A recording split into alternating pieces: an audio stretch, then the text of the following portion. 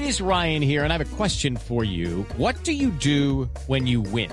Like, are you a fist pumper, a woohooer, a hand clapper, a high fiver? I kind of like the high five, but if you want to hone in on those winning moves, check out Chumba Casino. At ChumbaCasino.com, choose from hundreds of social casino-style games for your chance to redeem serious cash prizes. There are new game releases weekly, plus free daily bonuses. So don't wait. Start having the most fun ever at ChumbaCasino.com. No purchase necessary. VGW. Void where prohibited by law. See terms and conditions. 18+.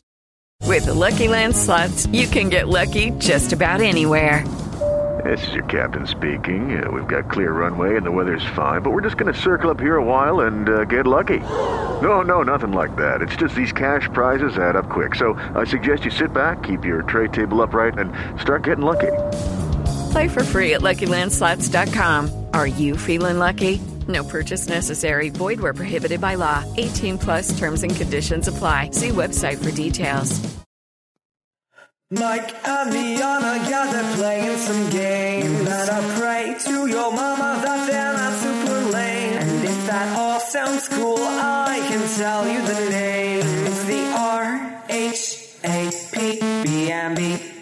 Mike and Liana, yeah, they're playing some games. And I pray to your mama that they're not super lame. And if that all sounds cool, I can tell you the name. It's the Hi, everybody, and welcome to the RHAP B&B for episode 7 of Survivor Winners at War, as we are finishing off, I would call, a pre-merge for the ages. And to commemorate the occasion, we have some guests for the ages. Unfortunately, as announced last week, Liana Boraas is not here. Don't worry, she did not raise the mast or the flag. She is not gone forever, just taking a temporary hiatus. She'll be back next week, but in her place, we have assembled a Survivor YouTuber special. Two of some of the best guys putting out constant Survivor video content each and every week on the interwebs, which in this day and age, I know that I need. I'm sure a lot of people need as well. It's an old guest and a new guest, as it were. First, let me bring in the familiar, welcoming back to the B&B, Peridiam. Peridiam, how are you? Thank you, Mike, for having me back. Third time's the charm. I appreciate it. And yeah, it's been crazy times, both on and off Survivor. And I'm just glad to be back in the B&B, playing some games like I think most people are these days, indoors, having a good time. Exactly. And hopefully, we're not playing this in person, so there's no chance of like board game pieces going flying everywhere when people get angry. Like if you get angry, it's virtually, and you can sort of stew in your own home rather than have to take it out in any personal property. Yeah, we're not, I don't think we're too far geographically located. Maybe one day we'll get together and do some actual board gaming inside with fake little Survivor pogs or something. Who knows? Oh, yeah, let's play the Survivor official board game. I have both. We'll do that RPG. Liana was talking about making an RPG last week. We'll get together, make an Oregon Trail RPG, and see how that pans out. Amazing. Well, maybe we can invite this guy as well, a new guest to the B&B. You might know him as Once Upon an Island on YouTube, doing basically, I could explain it, but I would call them video essays about some of the more old school castaways, and in a season that has sort of had the unintentional underline of old school versus new school. It's very pertinent that he's here. Once Upon an Island, aka Wesley. How you doing? Welcome to the B&B. I'm doing well, and the more I think about the coronavirus, I think it's also a story, and I can expect 20 documentaries in 2021 about it. I mean, at least so many. It's going to be like the Fire Festival documentary, where there's going to be like a Hulu one and a Netflix one. There's going to be cross comparisons of which one should I watch. Yes, there will be. There will be so many. I can only imagine how many stories will be told about the coronavirus when people are allowed to get together and film. Well, so Wesley, speaking of film, I'm going to throw this to you because you're our new guest. I'm going to put your feet to the fire here. Give us your backstory to Survivor, as well as for the uninitiated. Give us a little bit of a taste as to what Once Upon an Island is as a channel. Sure. So Feet to the Fire, very funny because my first season was the Australian Outback. Oh. Well, actually, okay, so technically I think I watched Borneo first, but to be fair, I don't remember Borneo when I first watched it. I do remember Australian Outback because it was such it was a season with Colby and the fire with He Who Shall Not Be Named. So I've been watching since then. I then at one point joined the Navy, and shockingly in Cuba, you just can't, there's just like no access to Survivor, which is the saddest thing in Cuba. So there was quite a few seasons where I didn't watch the show, and then I picked it right back up Millennials versus Gen X. I'm sorry, Co-Wrong. And then after Co-Wrong happened, I'm like, well, this is a great season. I got to rewatch everything I missed. And I did. And then I'm caught up. And then I got obsessed. And then I found Rob as a podcast. And then I found this podcast. And I feel like there's a question you asked and I missed it. Oh, yes, the channel. Yeah. So actually, some credit to Peridiam, because Peridiam, I think, was a big part in why my channel started. So I went to college and got a degree after the Navy for filmmaking. It's like my passion. And Peridiam put out a video called, I think it was called, now don't butcher me here, but I think it was called like the story of Dr. Will Kirby. Mm-hmm. And then at the end of it, he's like, oh man, let me go what you guys think. Like, what if I did stories about Survivor or Amazing Race? And I'm like, you should. And then he never did. I think he put out one about Daniel Reyes like about a year later. And I was hoping it was gonna be like a regular thing on the channel. Cause I was like, this is really good. And so I was like, oh, what if I do what he did, but put it on steroids with my own take? Because as a filmmaker, I feel like that's like how I think about almost everything. Is like, how would this work as a film?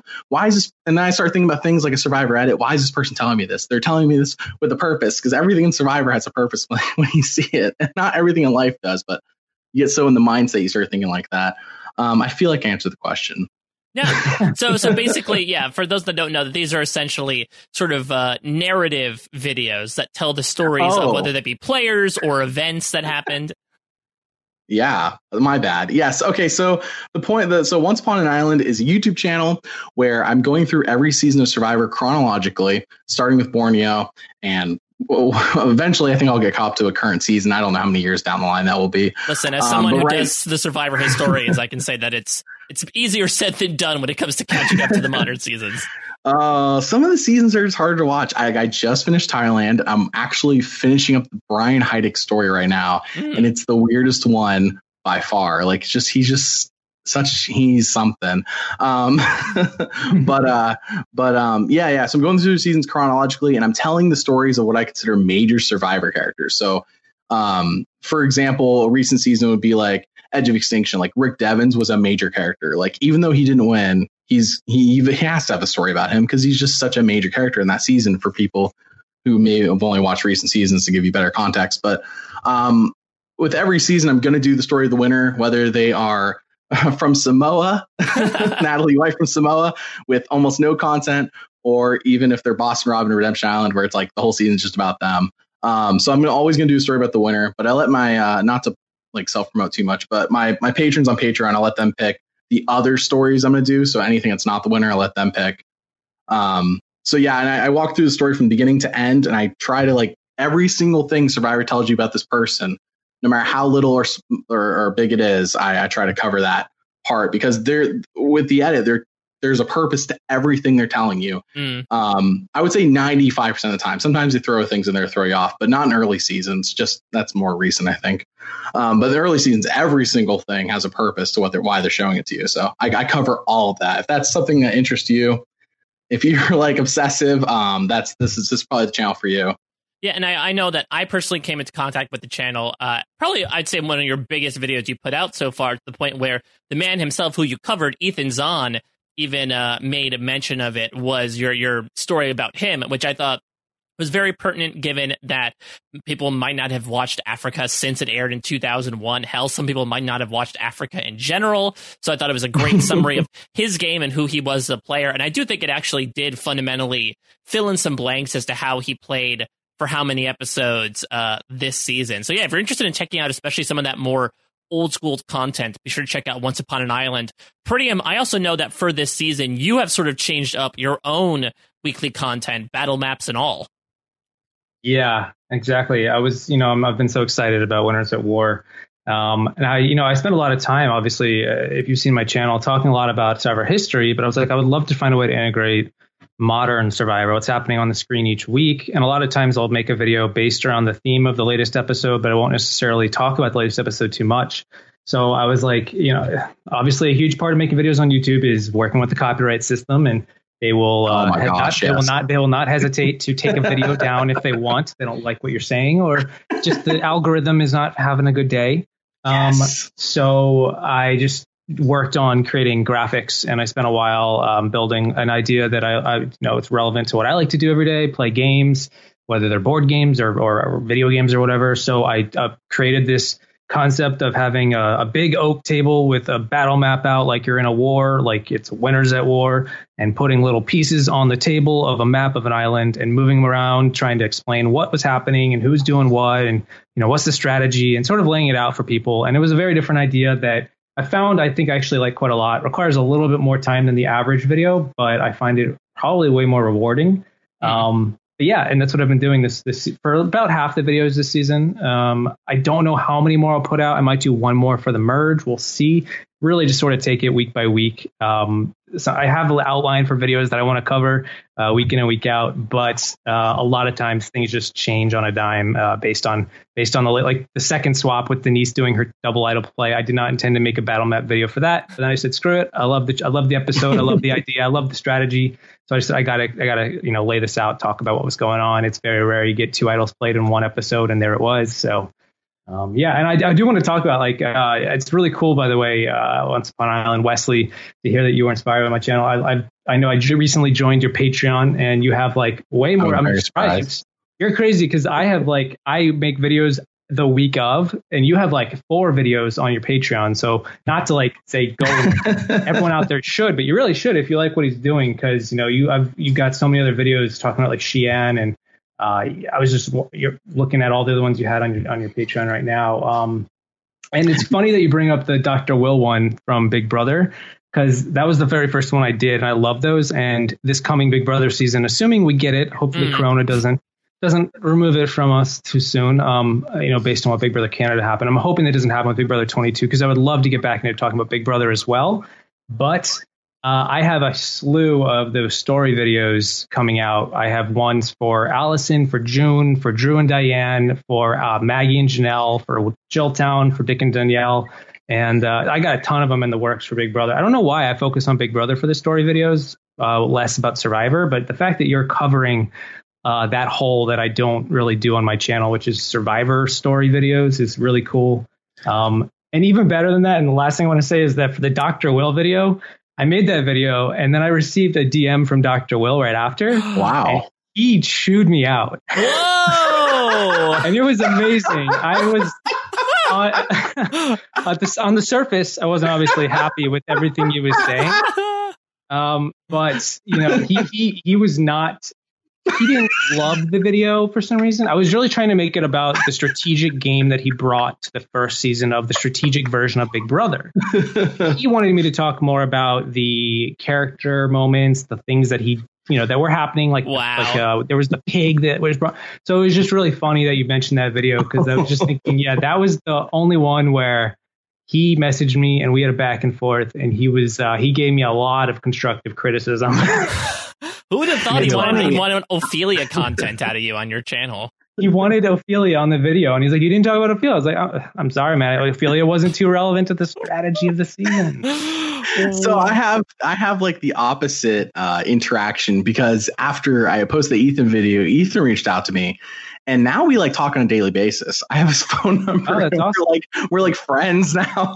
It's the very opposite. Yeah, very opposite to Dr. Honestly, you know what? I was looking, I'm I've been watching so much Big Brother, getting the chance to have an iconic moment from one of these shows that I love reaching out to me. It felt very much like I was dealing with Dr. Will if I was on a season of Big Brother. Yeah. I'm he didn't break character for a moment. It was exactly what I was hoping for. So I'll take it with me for the rest of my life. Well, we hope to treat you better, more Ethan and less Dr. Will over the course of this podcast. Let's get into this season, gentlemen, because I put this out on my Twitter, a bit of a poll, but I would love to sort of poll the room. So we officially are done with the pre-merge of Survivor Winners at War. I think some big Yule fans, including Present Company, would have wished that it came an episode earlier. But here we are, 7 episodes in. Top 10 pre-merge, bottom 10 pre-merge, somewhere in the middle as compared to other seasons. What do you guys think? So I don't want to... Oh, yeah. Okay, I'll jump on this. I don't want to sound like a broken record, because I know a lot of people are like, oh, give us more content. But at the same time, I kind of understand the scheduling for television and why they don't. So anyways, my point, what I'm really saying is I feel like the content we have is really good. But I really do feel like we're being shorted in a lot of ways in terms of especially with the secret scenes, there's so much more going on out there. Especially, and I love the Edge. I really do. I know, hot take. I love the Edge this season, but I just feel like because of the Edge, we're getting so much, especially with 3 tribes, you're getting so much less content. It's like I love it, but at the same time, like I have like a love-hate because I want more. And I still want them to retain the Edge. I just want more, and I know it's like a broken record, and everybody's asking for 90-minute episodes, and so I don't know. Top 10 probably if I were to really break it down, but I can't say like the best pre-merge ever because I feel like I'm getting shorted in a lot of ways. Yeah, I don't know. I have a lot of recency bias, of course. I think there's just something to having 20 champions back that makes it difficult for. I try to view it objectively as best I can, but obviously it's impossible. And sometimes I'm like, you know what, the viewing experience as a super fan of Survivor, just sort of embrace it. I mean, even if I'm losing my favorites left and right, which like I am losing my favorites left and right. I think a lot of us are. You know, I'm still like, you know, objectively, I try to like. I think that there's a lot of good stuff going on. Try not to be too biased. I think before I started my channel, which was I started it during the middle of Heroes, Healers, and Hustlers, and that was quite a game-changing season as far as the future of Survivor went. And I just remember watching Game Changers before that as just like just as like a regular guy watching it without thinking about making videos and exploring and writing 2,000 to 3,000 word essays about the latest episode or whatever. This was just me watching it as a fan, and I remember being highly disappointed. And I honestly didn't really enjoy a lot of Game Changers because a lot of my favorites were going. And I was like, okay, so I'm seeing that now online. A lot of people are sort of bringing up, is this like another Game Changers pre-merge? A lot of the big best players are going out back to back to back. And I'm like, you know what? I actually turned around later on and rewatched Game Changers, and I really loved the pre-merge. I actually said it was one of the best pre-merges of all of Survivor, even if the post-merge leaves a lot to be desired. I'm hoping we don't get that here because I really do like the Winners at War pre-merge. I'm not a huge fan either. Spoiler, I'm not a huge fan of Edge of Extinction. I do like it more than what we got with 2 seasons ago.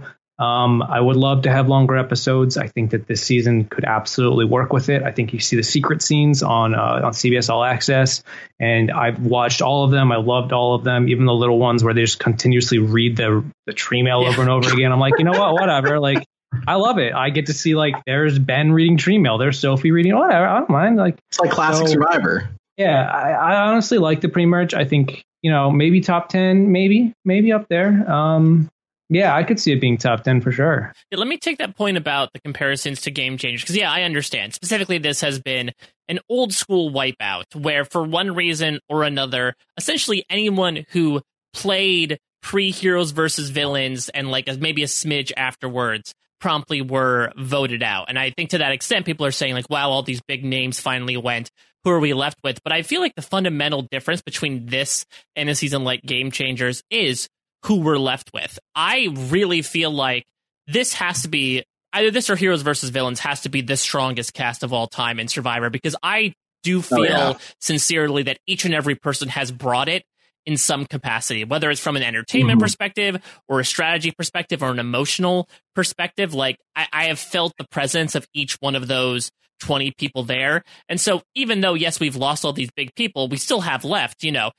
I would not have believed you if you told me preseason that our big 2 characters pre-merge would have been Adam Klein and Michelle Fitzgerald, but they have huge roles on this season. You have people like Jeremy and Denise. You have Kim. You have Tony. Like, there is so much going on that I feel like it's not like, you know, the post-merge of Game Changers where it's, okay, it's Sarah Dawn Thomas and Angry Debbie and Troyzan. That definitely felt more like like an initial OG All-Stars of, okay, yeah, we're obviously taking out the big names, and then to the rest the victory goes.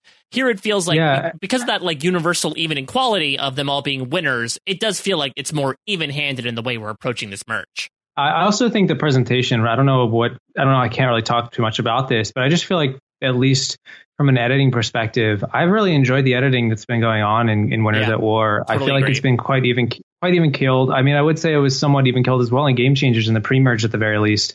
So I'm holding my breath. We'll see what happens with the post-merge. Who knows? I'm hoping it stays more of the same. I felt it's really given everyone a fair shake. You know, maybe the earlier boots don't have as much airtime, maybe like Danny or Amber, but otherwise, I think it's been doing a great job. We've got some compelling storylines. I think everyone has been given, you know, a time to shine or a moment to shine. Some people are really funny, giving us new angles of their character. And these are all winners. Like, they've all proven that they know how to give us a show. They can win the game. They can play the game obviously very well. They can all do it enough to succeed at least once. So I don't know. I think that I would agree with that sentiment. I think this is probably the strongest cast they've had in the history of Star Wars, which is crazy to say. It's like, how would they ever match Heroes versus Villains? Heroes versus Villains had a lot of like the reputation building on like having the big like Rupert or Jerry or whoever, especially going deep with Colby. This is more like we just have people that are proven, tried and true game players. And I think as far as like you talk about the evolution of the show, having that be season 40 as opposed to Heroes versus Villains, which is more of a thematic season. Right. Here it's now more based on gameplay. You have these players who are, and we've got all the 30s winners are still in at this point, which is impressive and different. And they're like the latest, and they're all heavily involved in the gameplay much more than the old school days, which were a little bit more thematic and slower paced. Look at Ethan and whatnot. So I think that this season is so far, hopefully it continues, but it's been firing on all cylinders.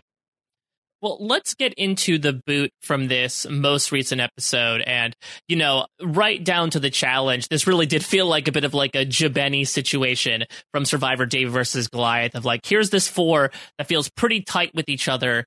And then they have to go to tribal council and vote somebody off. Now, maybe Nick hopes he can, you know, move forward with this group and the final 3 can be him, Nick, and Michelle, and he can repeat history. But we lose Yul here, who I do feel like was probably one of the bigger question marks going into this season. I know that I was on a panel before the season on RHAP with Rob and Liana and Taryn where we talked about this, that Yul has been doing so much stuff in the interim between Survivor seasons, but playing Survivor was not one of them. And so you always wonder, someone who is as analytical as Yul, how is he going to adjust to the pace of the modern game, but also these random new advantages that are thrown his way. We'll get into what Liana and I thought beforehand, but Wesley, what did you think about A, Yul coming back, and B, how he would do preseason? Did it match up to how we ended up seeing Yul on season 40? I really liked Yul this season. One of the people I wish we had heard more from. It was funny. My dad texted me last week after last week's episode saying, "Oh, I would put money down that Yul's going to win the season," which, to be fair, I guess he still could. But I was like, I don't see it. Of course, my dad doesn't watch for the edit, and that's all I can focus on. But no, I really liked Yul. I thought Yul was he was awesome, and he is very analytical. And I feel like if there was just 2 tribes and it was like bigger tribes, he would have been able to blend in more. But when you're in these small tribes, it's like, well, there's the smartest guy in the room. Let's get him. It's a lot harder to hide. And I'm glad he came back, though. I really am. It's unfortunate we don't have like a season in between, because I feel like if he was on our season, maybe he could. I don't know.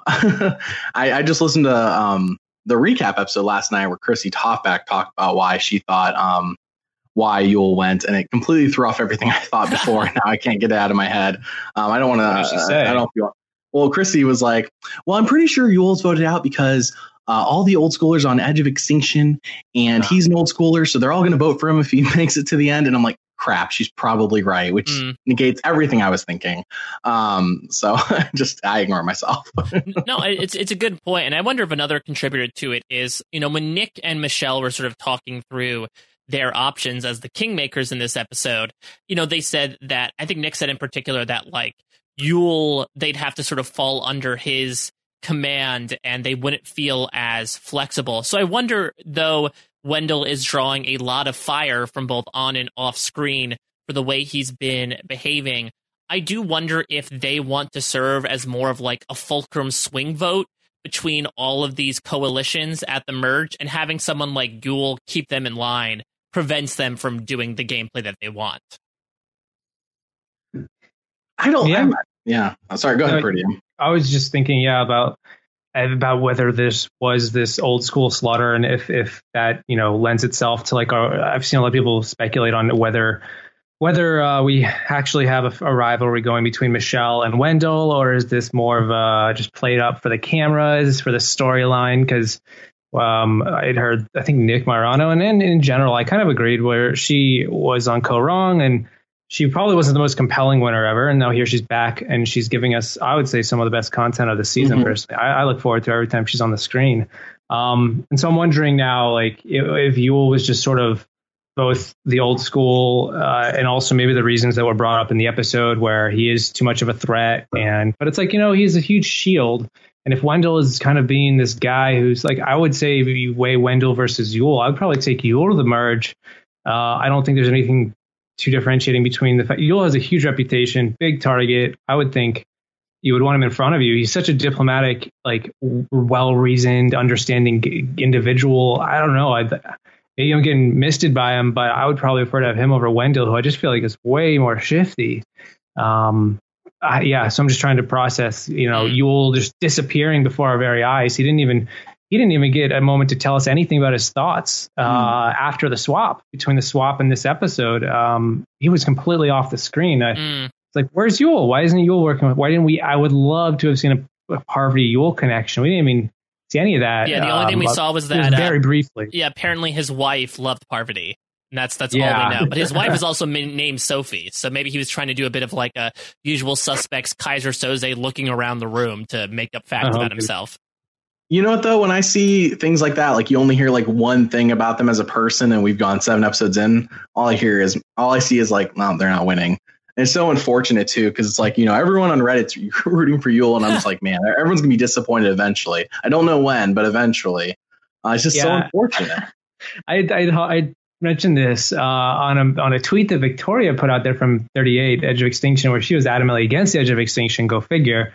And I said, I was thinking about this, and I said, like, one of the bigger tragedies of this season, and I say tragedy as a joke way, usually tongue in cheek, but I'm like, is that with so many of our favorite players, especially with this pre-merge, all going to the Edge of Extinction, I think just instinctively people are just going to start falling in love with the Edge of Extinction by default, because all of the best players that we want to see are all there. And it's going to slowly become bigger and more encompassing, assuming not everyone pulls a Sandra. It's going to become just its own season of everyone that everyone wants to watch. And then all of a sudden people are going to be clamoring, we want Edge of Extinction. I know that that's been a resounding sentiment with more casual watchers, people that aren't as hardcore or studying the game as much, like I would say I am. So I'm like, I don't love the Edge of Extinction from a gameplay perspective. So I'm wondering now, seeing someone like Yule go there, if it's going to increase its popularity and it's going to keep going as more of our favorites keep going on there. So yeah, well, speaking of that, not necessarily Edge of Extinction, but like this idea of twists. Did you guys notice when Yule was talking about the fire tokens, the glee on Jeff Probst's face? Like there was one point, I think, when Yule was talking about like incentivizing people with fire tokens, and I think Jeff outright says, "This game sounds fantastic." Like I loved it so much that they took his quotes and they put it in like the promos over and over they again. took literally add a new layer of duplicity to the game and put it in the teaser. Like, I can't believe they actually took. It's like when you take the titular line from the movie and make it the title of the film.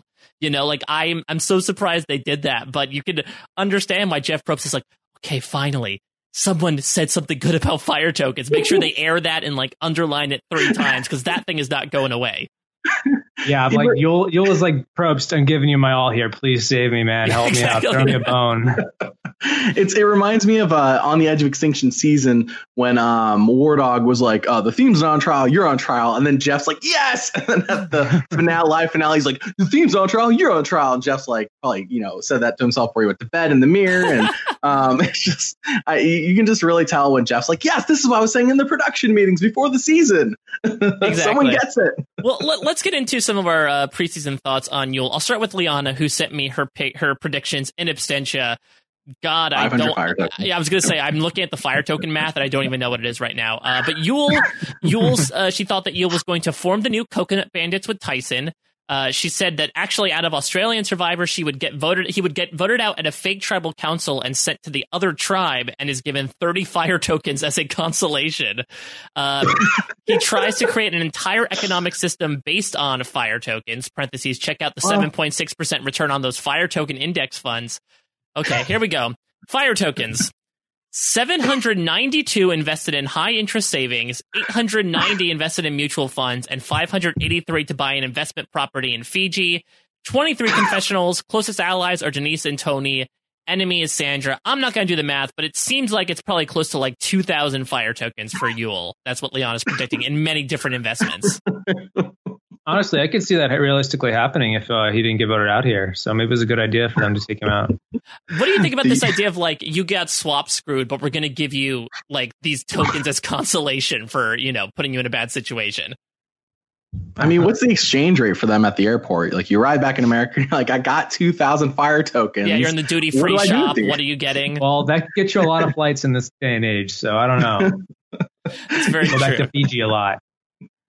I also love this. Maybe it's like, is it hush money? I was like, listen, like, don't decry our twist. We'll give you as many fire tokens as you need. If you just shut your mouth so much peanut butter. So much peanut butter. I wonder what they're going to do with Yule going back now. He's on there, but he just missed, like, they just started giving him out like it was Halloween last episode with Rob just running around like, oh, there's a fire token. There's a fire. I'm like, poor Yule. Yeah. Like so much for getting swap screwed or whatever. He's got no fire tokens and he just missed the big haul. So. Maybe next episode when one person comes back from the edge, Jeff will be like, here guys, to make you feel better, like here's 5 fire tokens each or something. Because I agree, like we had the log task, we had this task, which was, not everyone gets a fire token, but like you have the opportunity to find up to 4. I could imagine now it's going to be more like wholesale fire token findings, because since there's probably more people on the island, I don't know if it's going to increase or decrease the amount of just finding something in the sand and, gifting a power to somebody in the game. I think Survivor is just trying to give out stimulus fire tokens at this point. Yeah, exactly. They knew what was going to happen. They're like, here's some stimulus fire tokens. Let's get the economy going. Yeah, I think it's also because of the upcoming challenge. They probably wouldn't mind if a few people who like worked extra hard in the episode like could stand a better chance to give back, or maybe they just pointed to Boston Rob in the direction of the nearest one and said, wow, Rob, we want you back in the game. But either way, I don't know. We'll see what happens. So I thought that Yule was going to be the most loyal member of his alliance. I said he would find an advantage, but surprisingly misplay it. I guess that was sort of like Sandra style in this season. I said he'd get voted out in an easy consensus vote. Okay, that happened. I did not think it would be in a 4-person tribe. And I said he'd be the most conservative with his fire token / advantages. Closest ally is Nick. Worst enemy is Jeremy. 25 confessionals and 6 fire tokens. I could see Yule sort of being like a fire token hoarder once he eventually finds it, feeling like he's going to get a better return on investment if the second challenge comes around at the final 6. He could buy a super idol like he did in Cook Islands. I mean, he didn't buy it there, but he's. Oh God, if that becomes an item menu thing in the post-merge, holy crap. 10 tokens super idol. When they got rid of the idol nullifiers, they're like, okay, what else can we throw in there to really just futz with the idea of an idol? Let's put a super idol in there. Oh boy, I wouldn't put it beyond them. Before we move on to more fun and games, we're going to take a quick break to listen to a word from our sponsors. Hey, it's Kaylee Cuoco for Priceline. Ready to go to your happy place for a happy price? Well, why didn't you say so? Just download the Priceline app right now and save up to 60% on hotels. So whether it's Cousin Kevin's Kazoo Concert in Kansas City, go Kevin, or Becky's Bachelorette Bash in Bermuda, you never have to miss a trip ever again. So download the Priceline app today. Your savings are waiting. Go to your happy place for a happy price. Go to your happy price, Priceline. It is Ryan here, and I have a question for you. What do you do when you win?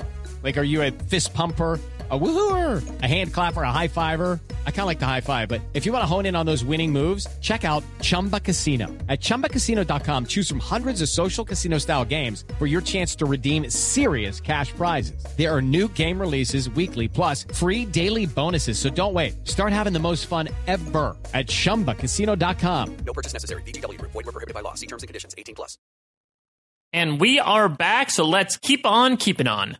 Well, let's get into some games here, because I'm so delighted to say that we each have a game, and I love my guests even more for bringing in homework, unprompted especially. So Wesley is the new guy. I'm going to start with you. What have you sort of brought in for us to indulge in this week?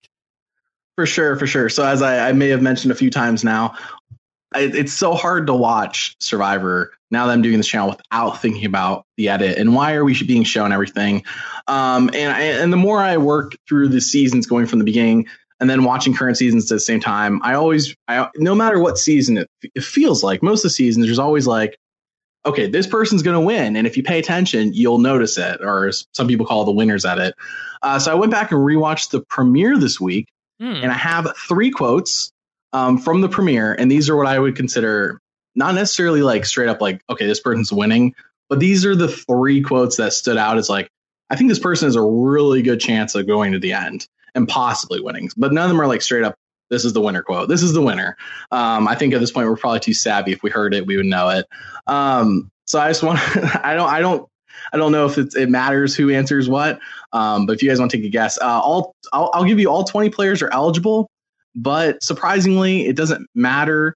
Even if I said that, because all these quotes come from people who are still in the game and not on edge. Okay. So I'll narrow it down for you like that. Anyone who's still in the game, not on edge, said these quotes. So the first quote I have is, I think the winner of the season will be the person who's able to use the currency correctly. I am from the newer seasons where we are used to twist. We understand there are unpredictable facets of the game, so I think my chances to win this game got much higher. Anyone have a guess? I believe that was Nick. Yes, it was. It was Nick Wilson. And I know it seems like he has been completely buried this season. But Nick actually has 10 confessionals and Wendell has 7, which I guess tells you confessionals isn't everything. I was going to say, I guess better be silent than in some case being portrayed like Adam or Wendell this season. I think they'd be sort of praying for a purple edit at this point. Yeah, I will take the Adam and Wendell edit every day of the week. I'd much rather somebody bring a villain edit than an invisible purple edit. Nothing against Kelly Purple, but Well, so I'm looking at the numbers real quick. Nick, like while he was on DeCall, was buried, and I think for good reason. There's a lot of big characters there, but ever since he got to Soleil, his confessionals have double, tripled per episode. He was getting like 1 per episode, and now he's getting 2 or 3. So it'll be very interesting in the merge if that picks up. Yeah, he's been right in the fence. He's been right in the middle comfortably for the last few episodes. So, and that's I think with all these targets, he kind of has to. So that quote really stood out to me. I think that's probably the most clear cut, what I would consider a winner quote. It doesn't mean that he's going to win though, because he does say that I think someone from a recent season is going to win the game, which does tie into my next 2 quotes. The second quote, and I think both of you guys probably know this one, it's the most famous. I want everyone to get nice and comfortable with me because the guards are here right now, and they're slowly coming down as they see me around the camp all day, all night. When it gets down to here, bang, that's where the sucker punch comes in. Who might have said that? I think that was Danny. Yeah, who might have mimed themselves also putting their fists up as they were, talking about this analogy. That was one of my favorite confessionals I've probably ever seen in all of Survivor. Just gonna say, I immediately used that in like the first video. I loved it. It obviously was Tony Vlachos in the premiere. Yeah, that was great. He's so good.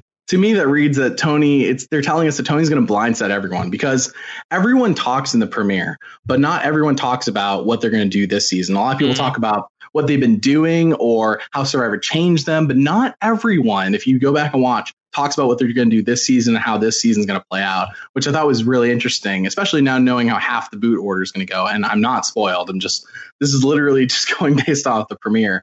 But as things stand out to me with like Tony, like, this episode, how come we see Tony running and everyone thinking that's funny, but we don't get the secret scene where Tyson's like braiding the girl's hair? Right. And it like, even though we're in season 40, the editors still know what they're doing.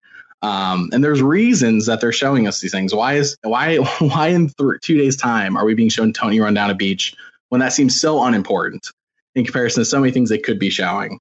I don't know. I guess just you got to see old man Tony. I love that scene so much. Specifically, not even Tony. I think my favorite was Kim, because Kim was trying to be like the really placating mom and being like, "No, you're so good. We could barely see you. You were the Flash. You're so fast." You see Tony like stumbling his way. I'm so happy with where Kim has found herself in this season. Playing from the bottom for the first half. Oh my god, guys, she has options. Finally, her favorite word has been accessed. I mean, every time she says it, I get a bigger smile on my face.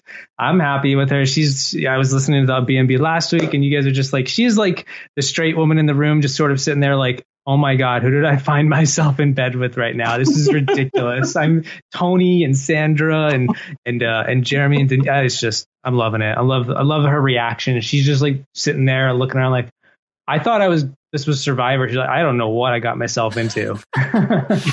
Exactly. Nothing like one. But you know what? Hey, I'll take Winners at War over One World every day of the week. So. Oh yeah, every day. And then the last quote I have, and this one I mean Mike may know because he talks about this every week. But the quote is, "The number one thing I have in my mind is not who I want to work with, it's who I want out." Ooh. Who said that? I know. All right, go ahead, Peridiam. If you know, go for it. Yeah. Was it Sophie? Yeah, it was Sophie.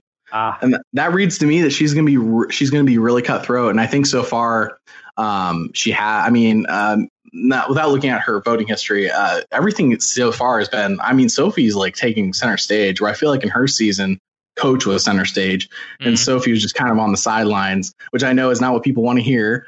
But Coach was the star of that season, and Sophie was on the sidelines to the point where you're like, Coach has to win this. I mean, I know he's like Coach, but like, come on. Then you get to the end, you're like, Sophie wins, like just for the casual person, like what?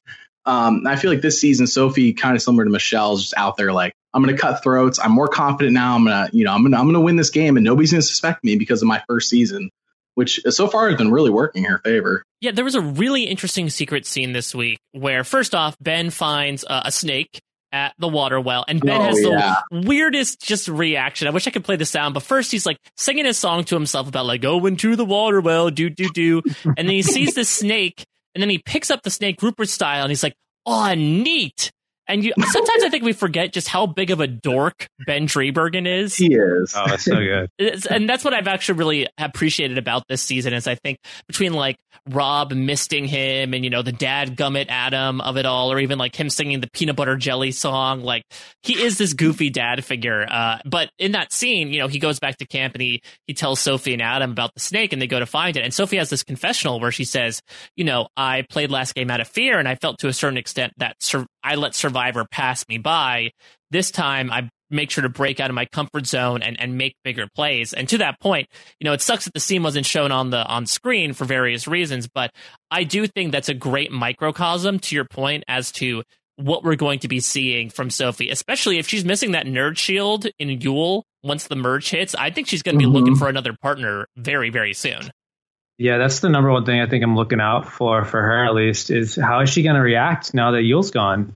That was such a pivotal moment, I think, for her game at the very beginning. She's connected with Yule Kwan, and she's got this nerd shield, which is a very interesting term that I've not heard before. Usually you hear meat shield, especially with Jeremy, but she's got this nerd shield or like a brain shield or something, where he's not just physically strong, but he's a threat. And I'm like, okay, let's see. Now he's gone. She had nothing to do with it. I'm like, I wonder where Sophie goes or how does she navigate? I'm curious to know what her reaction is going to be more than anything. I don't know. Well, we didn't see the reaction to Parvati and Sandra. So who knows? Maybe we won't see the reaction to with Sophie and Yule as well. Weird. Weird. I think what the Survivor Nancy Drews on the internet have decoded is if you look at the press photos, there was a reward challenge that wasn't shown. It involved the whole thing where you bop the sandbags out of the net overhead using sticks, then you use them to launch them at targets. So I can imagine that they found out that reward, and it's just too much of like a misplaced location to seamlessly edit it into the immunity challenge. So unfortunately, due to the cut challenge, we did not see them react to. I mean, I guess Go ahead. I was going to say it's such a wild evolution that just, 10 years ago, we're sitting here debating Sandra versus Parvati. And now here we are 10 years later, and it's like we can't even include a scene with them getting voted out after. What a crazy world. Yeah, but that makes sense if they had an unaired reward challenge. The reactions were probably at a totally different location, and there's just no way of hiding that. Yeah, I'm just surprised. I'm surprised they had a reward challenge. Like, I think I talked about this in the first couple of episodes that I thought because you're offering rewards on the Fire Token menu that like you just do away with reward challenges. But apparently they had one in episode 7 for whatever reason. I feel like why not? So go ahead, Peridiam. I was just say, I mean, they have to. I guess they're just looking to potentially if it's worthwhile. I don't know, or maybe they wanted to. Honestly, yeah. Go ahead, Wesley. I didn't know what I was going to say there. Well, I was going to say, so watching the premiere, I didn't realize. I mean, I remember seeing Of course, I think we're all very familiar now with after Tyson. The menu for the Edge of Extinction was like 1 token gets you a pizza, or 1 token gets you this massive jar of peanut butter. But the people in the actual not on Edge of Extinction don't have those options. There's not 1 token for a pizza. It's like the minimum, like the least amount of tokens you can spend is like 3, which really limits your options. And I don't remember much food being on there, if any. No, there was a bag of rice, and I think there might have been like a small bag of beans or something. Yes. But it was more so this idea, at least what they were trying to imply was like, hey, pool your fire tokens to get things for the tribe. And, you know, it's another reason why, you know, I'm unhappy that we weren't able to do exit press this season directly with the contestants, is because I would just love to know from them, like, did they give any thought ever to possibly saying like, hey, let's put our tokens together and get a tarp? Or was it more so, hey, let's wait for a challenge where they'll give away a tarp for winning? In the second episode, I remember Rob joking Parvati, like, yeah, maybe I'll get my tokens to buy a tarp, and he laughs like it's some big joke. So at least for Rob, it wasn't even considered. Yeah, it's one of those things. Didn't they have like a few seasons ago, like a board with like you could delineate like tasks around camp? Do you guys remember this? Oh, yeah. I think it was Ghost Island or something. They had like a big like laundry list board where you would have like a checklist of like tasks to do around camp, and they could like put people's names by it for some reason. And I was like, what is going on? I forgot about the Survivor chore wheel. Wow. Yeah. Well, yeah, because I think that makes sense. It was Ghost Island, right? Because for some reason, they used that opportunity to focus a lot more on the providers. That was when they gave them less food, because they thought, okay, that's really going to make people depend on the fishermen. But look at Winners at War. Like, they haven't scaled back the rations, and you have everyone catching breadfruit and sea creatures every other week. If only Rupert was there, he could catch them all the fish and win the game.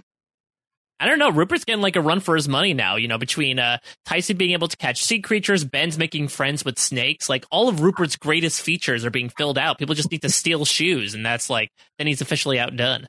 Do you see all the comments on like Twitter and Instagram and Facebook, like, where's Rupert and Ozzy? And these were unironic comments. And I'm like, do you understand the premise of this season, right? And they're like, well, yeah, but I like Ozzy. And I'm like, okay. Yeah, Survivor I Like Ozzy is going to be coming season like 45. So they can just hold out for a little while longer. Survivor I Like Ozzy. Survivor Redemption Island 2.0, then I see. Yeah, exactly. Well, Peridiam, I know that you have a quote game as well. So let's like keep it on with the sound bites. What have you got prepared?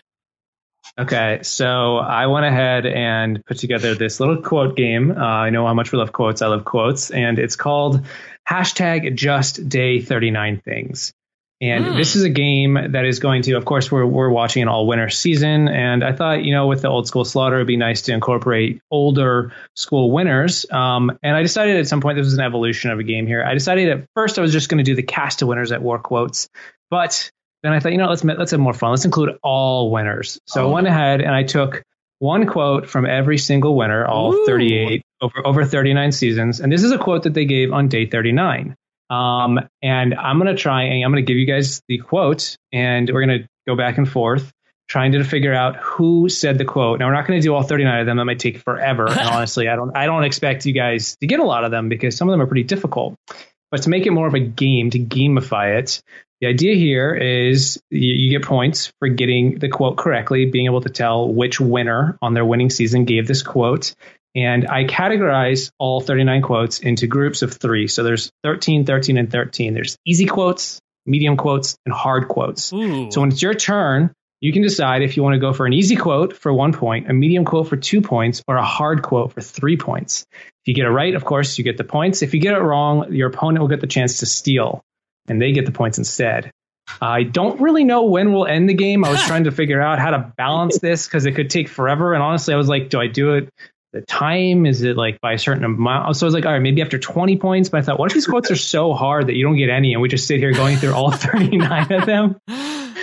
I was just like, I'm just sitting here reading quotes from 39 seasons of Survivor. So I don't know. Maybe we'll go for like first to 15. I don't know. We'll see. Well, like the Edge of Extinction, this will have like an undetermined ending point. That'll sort of keep us in limbo the entire time. Maybe just we'll do like a mercy. Whenever one of you just starts falling way behind, we'll just sort of cut it short. Yes, let's make this like a little league game, please.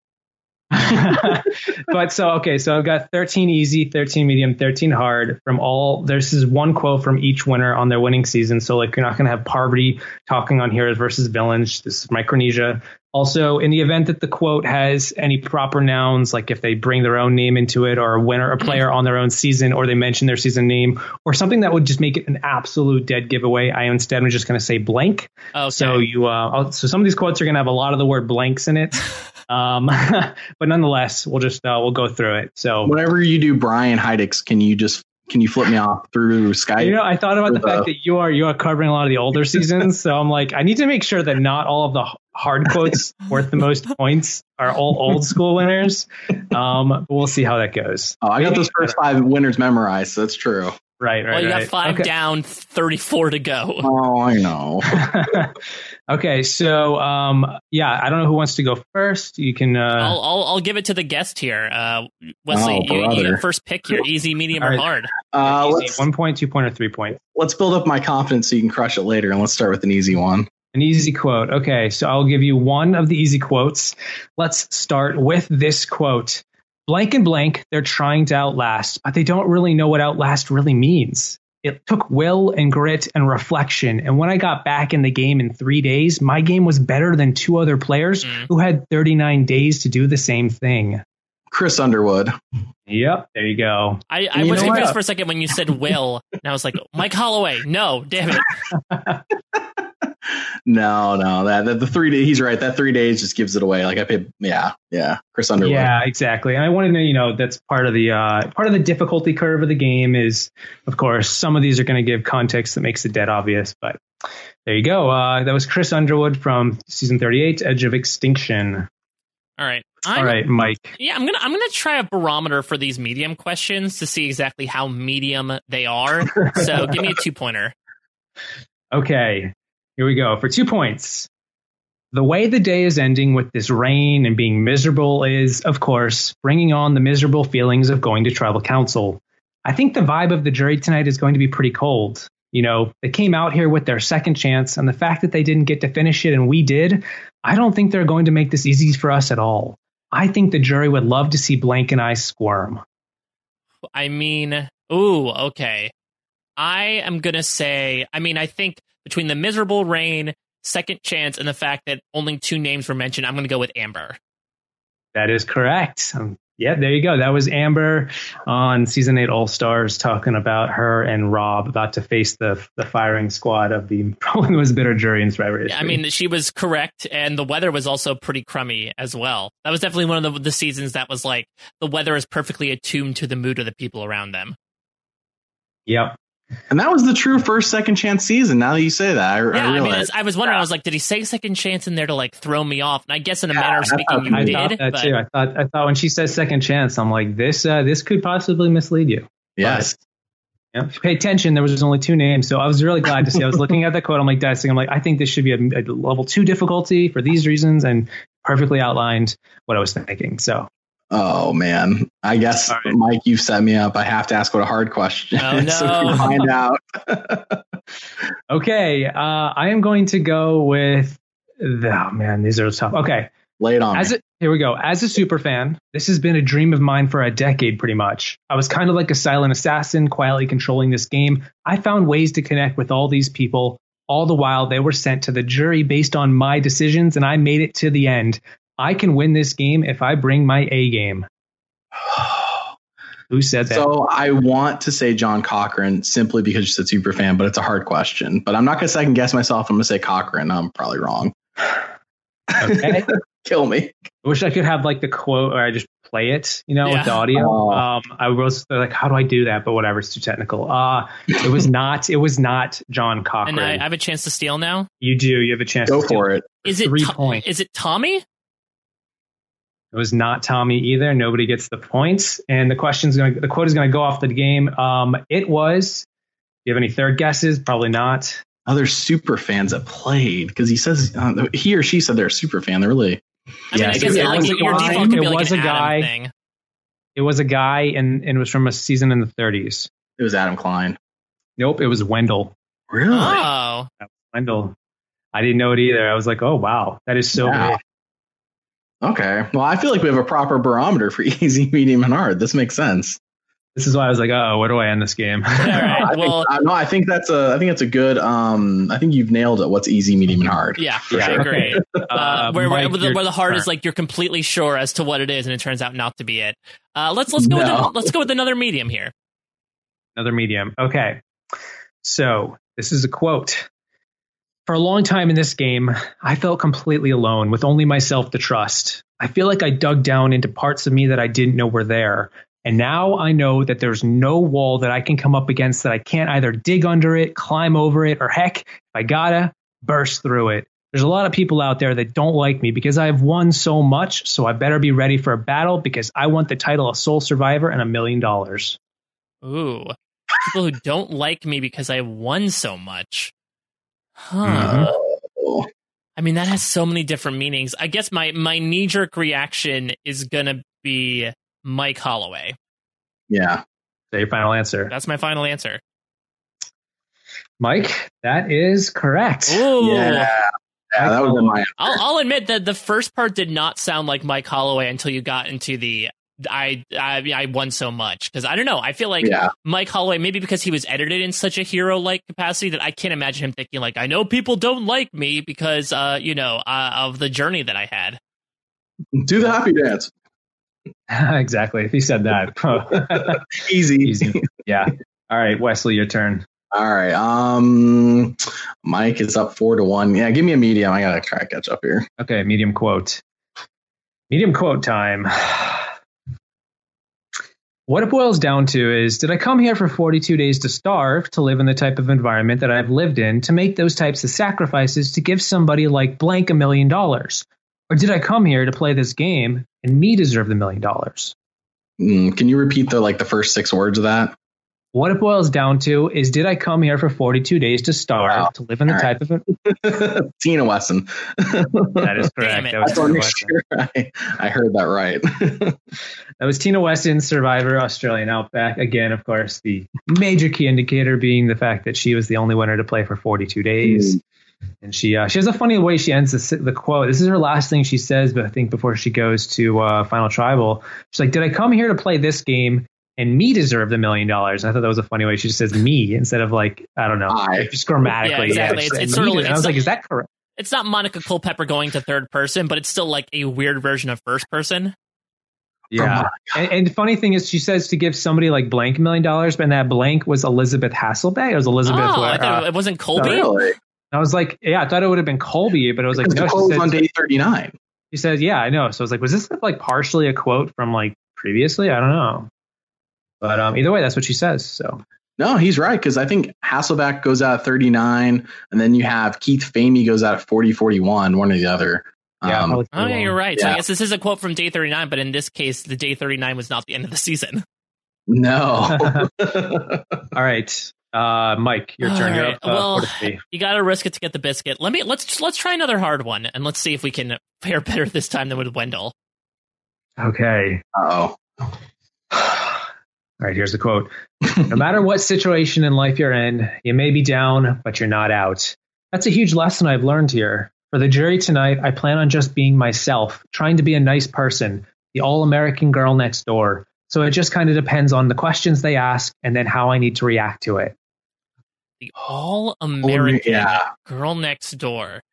Ooh, okay. So, I mean, I have an initial thought. I'm just scanning through the people in my mind. I mean... Yep, it's a female winner. Yeah, can you read the quote one more time?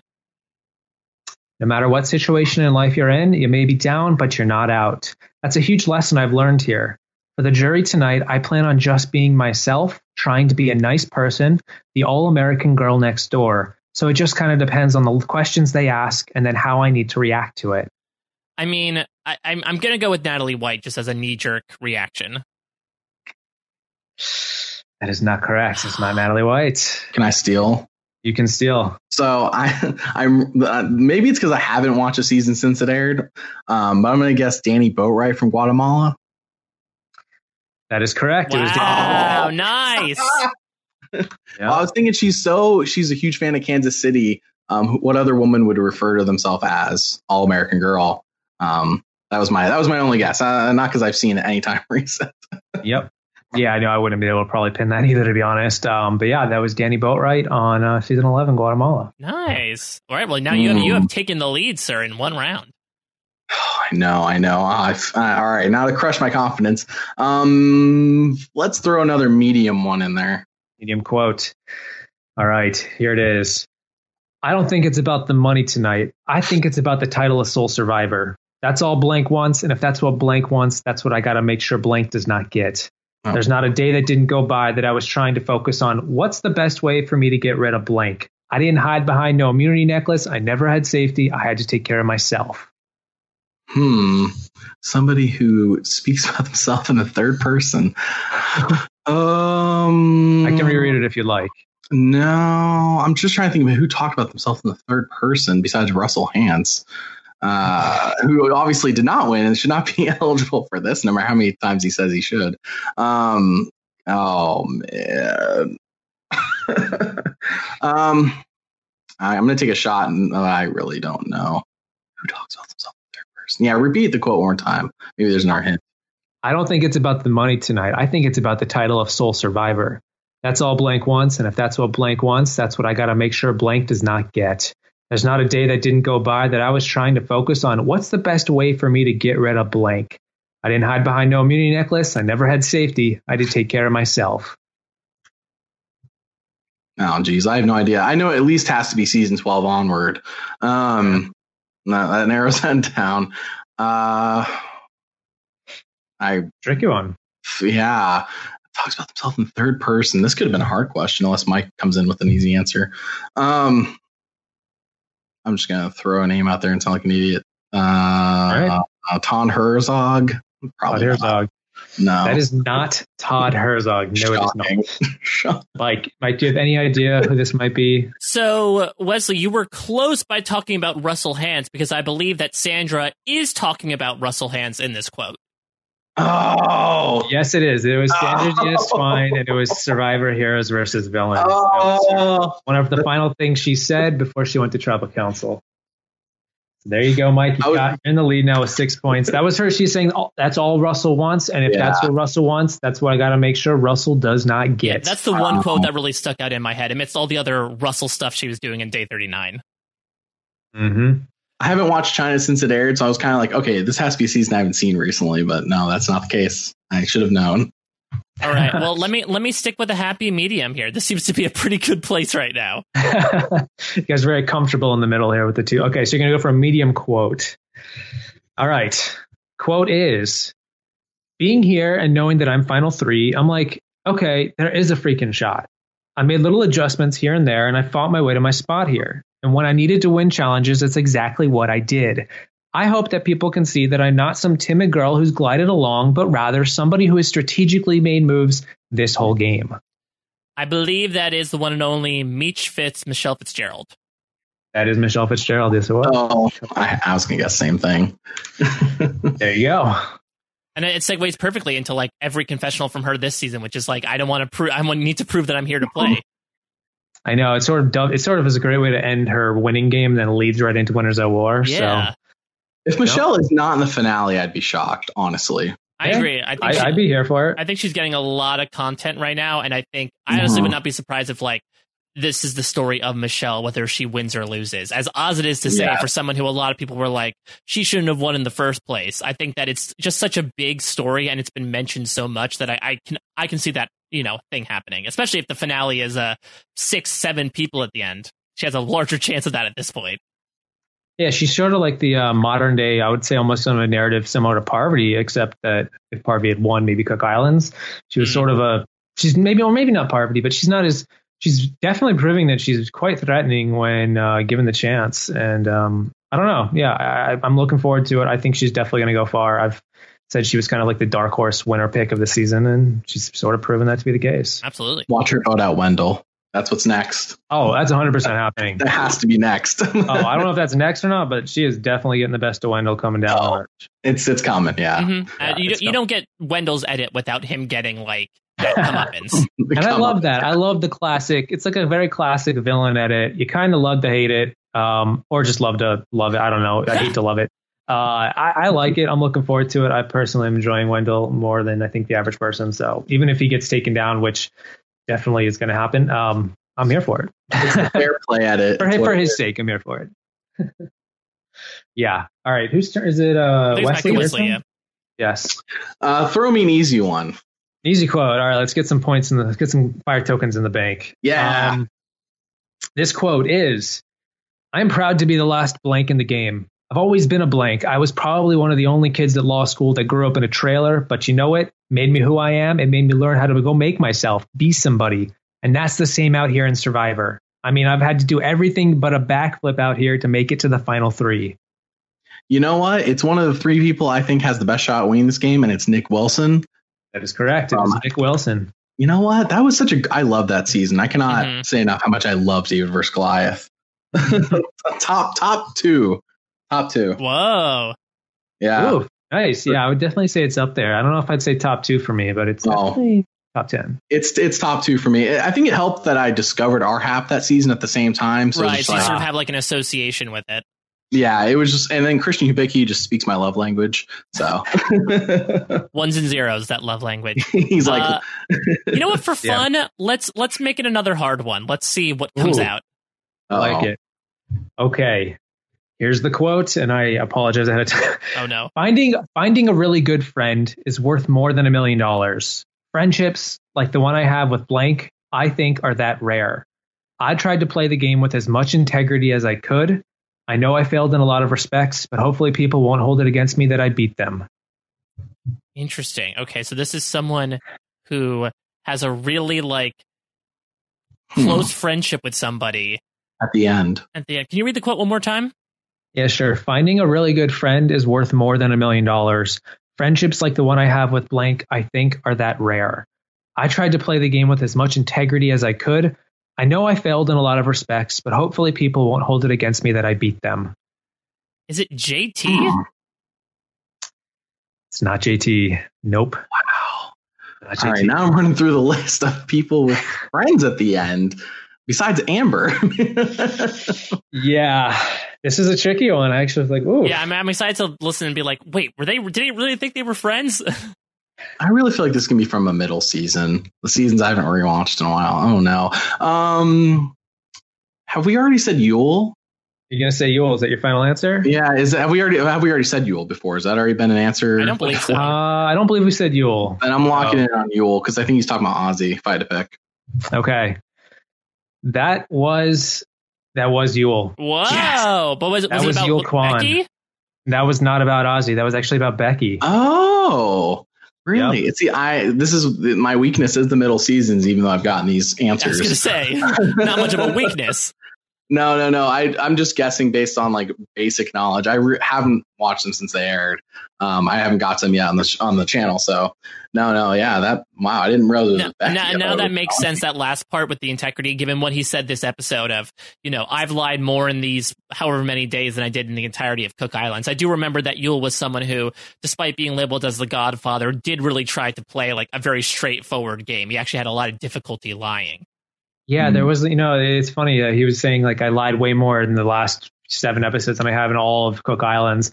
And he ends his Cook Island season. This was the very last thing he said. It wasn't really that in some ways it's sort of, it wasn't that personal. It was a bit generic, I thought. So I was like, all right, this make it hard. But he talks about, playing with a lot of integrity. And he even gets very humble, which is a very Yule thing. He's like, I failed in a lot of respects. And it's like, Yule, come on. You're freaking Yule. You're the Godfather. Give me a break. Yes, yeah. You failed in a lot of respects, but yeah, you're Yule Kwan. So anyway, but yes, Wesley, you are now in the lead. Nice. What's the score? It is 9-8. Oh, wow! Why must be a good thing? Let's do an easy question. I just want to build that lead on there. Yeah, pile it on. Okay, easy question time. Blank and I pretty much own this game. She made it all the way to the end in blank. I made it almost all the way to the end in blank. To be in the final 2 of this season, it's a serious accomplishment. I feel like I can stand up tall and be like, I am a survivor. Can you do one more time? Run through that one more time. Blank and I pretty much own this game. She made it all the way to the end in blank. I made it almost all the way to the end in blank. To be in the final 2 of this season, it's a serious accomplishment. I feel like I can stand up tall and be like, I am a survivor. So it has to have a female who loses the game. Has to be. It's not season 28 because it's not Tony season, so it has to be like a season before 20. I don't know when they introduced. I know they introduced Final 3 Cook Islands. I'm trying to remember all the seasons with Final 2s. Her at the end. Crap. Trying to think of people who won against females in Final 2s without looking up a list. I don't know if that counts cheating, but I just have the list of the winners. I don't have anything else. Man, against a female Final 2. I'm going to take a shot in the dark here and say Aris beating Double D or Danny D. I forgot. That is incorrect. Oh, no. So for Mike to tie the game for 1 point, do you have any idea who might have said that quote? So I believe Parvati refers to Amanda going to the end of China. So I'm going to say that that's her talking about it in Fans versus Favorites. Yep, that was Parvati and Micronesia Fans versus Favorites talking about Amanda Kimmel. Yeah. Despite the fact that she didn't actually see Amanda go to the end of China, but I guess she just heard happenstance. Right, she just heard through the grapevine Amanda, did pretty well, almost 2-time winner. All right, so I learned my lesson. I'm going back to the medium questions. I've touched that hot stove one too many times. keep giving points over to Wesley with these arguments. I'm loaded. All right, so the next question, medium quote. Falling down and hurting myself today reminded me just how human I am and reminded me just how much of a game this is. What that is saying, all right, look, blank, you don't have to be Superman. You don't have to be a superhero and you'll be okay. That's our friend Aris. There we go. Yeah. Come on. I know you served it up to me and then you promptly slipped on the glass. Oh, man. That was Arish Braskauskas falling down on day 39 and having to get stitched up, which is quite a unique day 39, I'd say, of all of them so far. There's definitely like a conspiracy theory that because that happened, that's why they instituted the final 3. I don't believe it, but some people could argue that. I'm not sure about that. I'd say it was more like, if anything, it was really Terry not getting to the final 2. Yeah, exactly. All right. Yeah. And now, Wesley, it's 11-9. You're down 2 points. We haven't touched upon any of the first 4 winners. I feel like you're doing that on purpose. Yeah, maybe. Not even Heidik. We haven't done the first 5 winners. Oh, no, we have. I'm sorry. We did Tina. I'm going to hit me up with a medium question. Medium question. Okay. Medium question is, this game and I are a lot like 2 peas in a pod, Being in the blank, I've been through a lot of battles in life, and tonight is going to be a battle because blank is a good talker, and blank won 4 immunity challenges. My game's been about providing for my family more than anything else, and at the end of the day, I need to bring a paycheck home to my wife and to my kids. 4 immunity challenges. My 2 kids. 2 kids. Oh, can I phone a friend? No, don't say that. I'm going to say... I'm trying to remember how many they won. I want to say Ben Drebergen, guessing Chrissy won 4. Yeah, I'm going to go with Ben. I'm just guessing on how many Chrissy won. I think she won a bunch, though. Yep, that was Ben Drebergen from Steelers Hustlers. He talks about Ryan's a good talker, and Chrissy did win 4 immunity challenges. And he said being in the Marines, I've been through a lot of battles. Well, sorry, I got caught up in the 4 immunity challenges. My mind went hey, like, who won 4? All right, so man. We're tied up right now? Yes, 11 all. Close. Keep the lead. Come on, medium. Hey, we're going to run out eventually. Here we go. New medium quote. This year has been kind of a tough year for me. I just recently got divorced and, coming out of a really tough marriage after almost 4 years, you look back and you're like, man, I got married to this person and wow, it really doesn't work. So coming out here and having to make decisions quickly day in and day out and have them work and get to sit here at the end of the day and say, wow, these decisions worked out and I went really well. I have definitely gained some of my confidence back. I remember this because I believe it's the only personal content we got from Kim Spradlin throughout all of Survivor One World. That is correct. You may be right there. I think it's the only bit of personal content. That's the only thing I remember is her finding out, like, oh, she was divorced. That's interesting. Yeah. I had no idea. She was. I think wasn't she like a wedding shop bridal owner or something like that? Yeah. So I like that little ending. That's the last quote that she has for One World before she goes off and wins.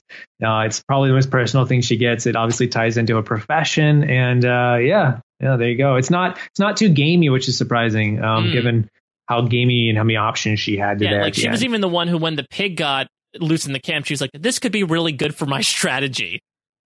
Yeah, and I love the duality of Kim here in One World compared. I mentioned this earlier. Now she's like on the bottom, flustered, and is like totally lacking control. And she's sort of getting her footing now as we go into the merge, which I love to see. So I'm like, it's really cool to see like arguably one of the best players ever, who played probably the strongest game in Survivor history, just from a sheer dominant and control perspective, to come back, have no control, be totally flustered, and yeah, it's freaking Kim Spradlin. Mm-hmm. Absolutely. All right, I think Wesley, your go. It's 13 to 11, so getting close down to the wire here. Which category has the "I'm on a business trip" line? Which one has the $1 million check is already written for me line? Yeah. We're just throwing a bone and purposefully tie it up here. No. No. Let's go with what's the score again? You have 11 and Mike has 13. Crack. Thanks, Mike. If only I could get my own questions, then I would be winning. Let's go with, how many mediums do we have left? I feel like we've been doing. We've gone through a lot of the mediums. I'd say we have 1, 2, 3, 4, 5 left. You know what? Give me a hard one. Okay. Woo. To take the lead. I thought today more and more about my emotional breakdown at Tribal. I want to keep my composure tonight. The last thing I want to do is seem like this complete, nut job, crazy emotional crying, because I think that's somebody who doesn't deserve to get to the end. So I'm going to try to go in perhaps a bit more logically than emotionally. They cried at the final. Oh my gosh. Well, I'll tell you, it's not Richard, Ethan, Giuseppe, or Brian. Yeah,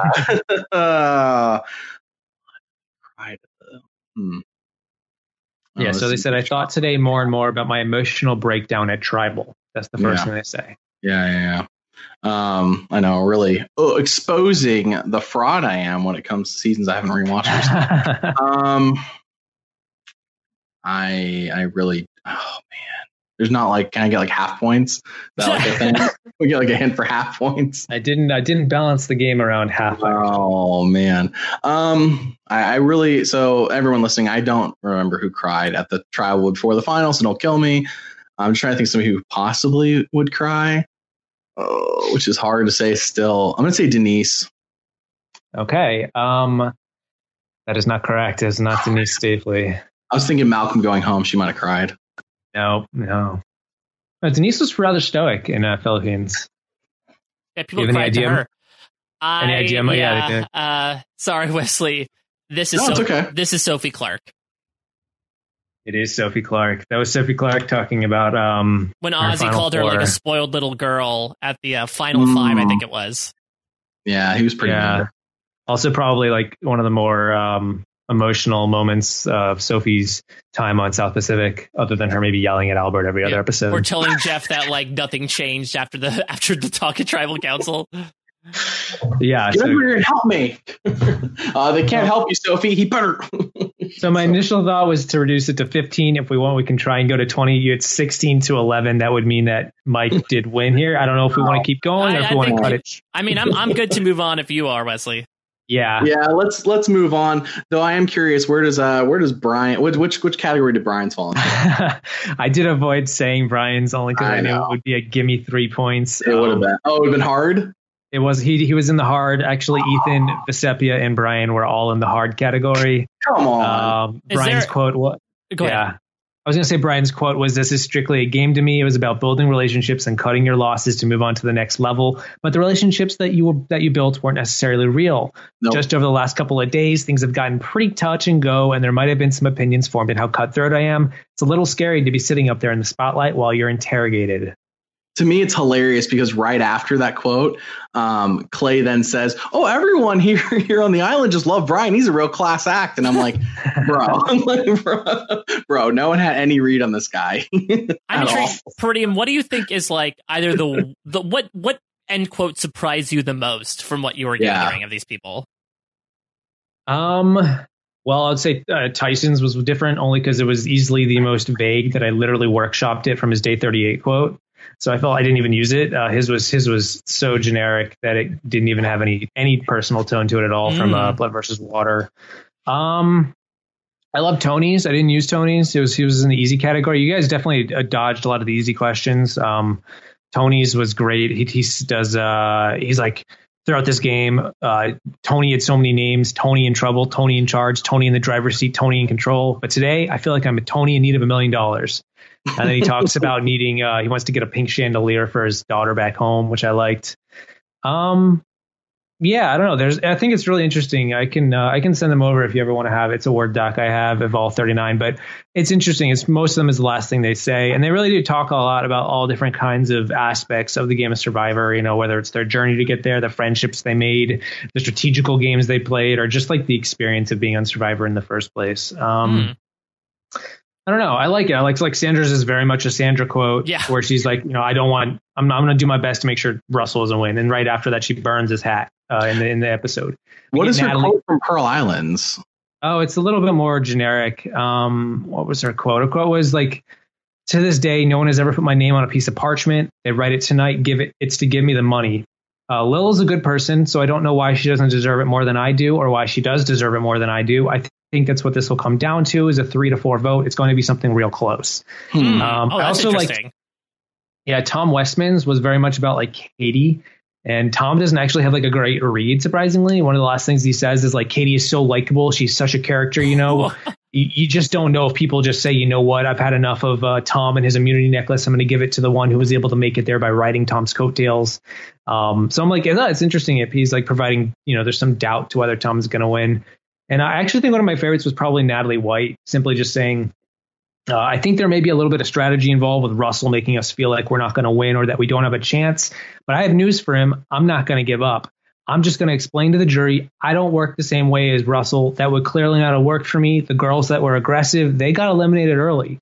My strategy was to be myself. And at the end of the day, I wasn't out to get anybody or make anybody look bad. Russell made it clear that he was okay with making people look bad.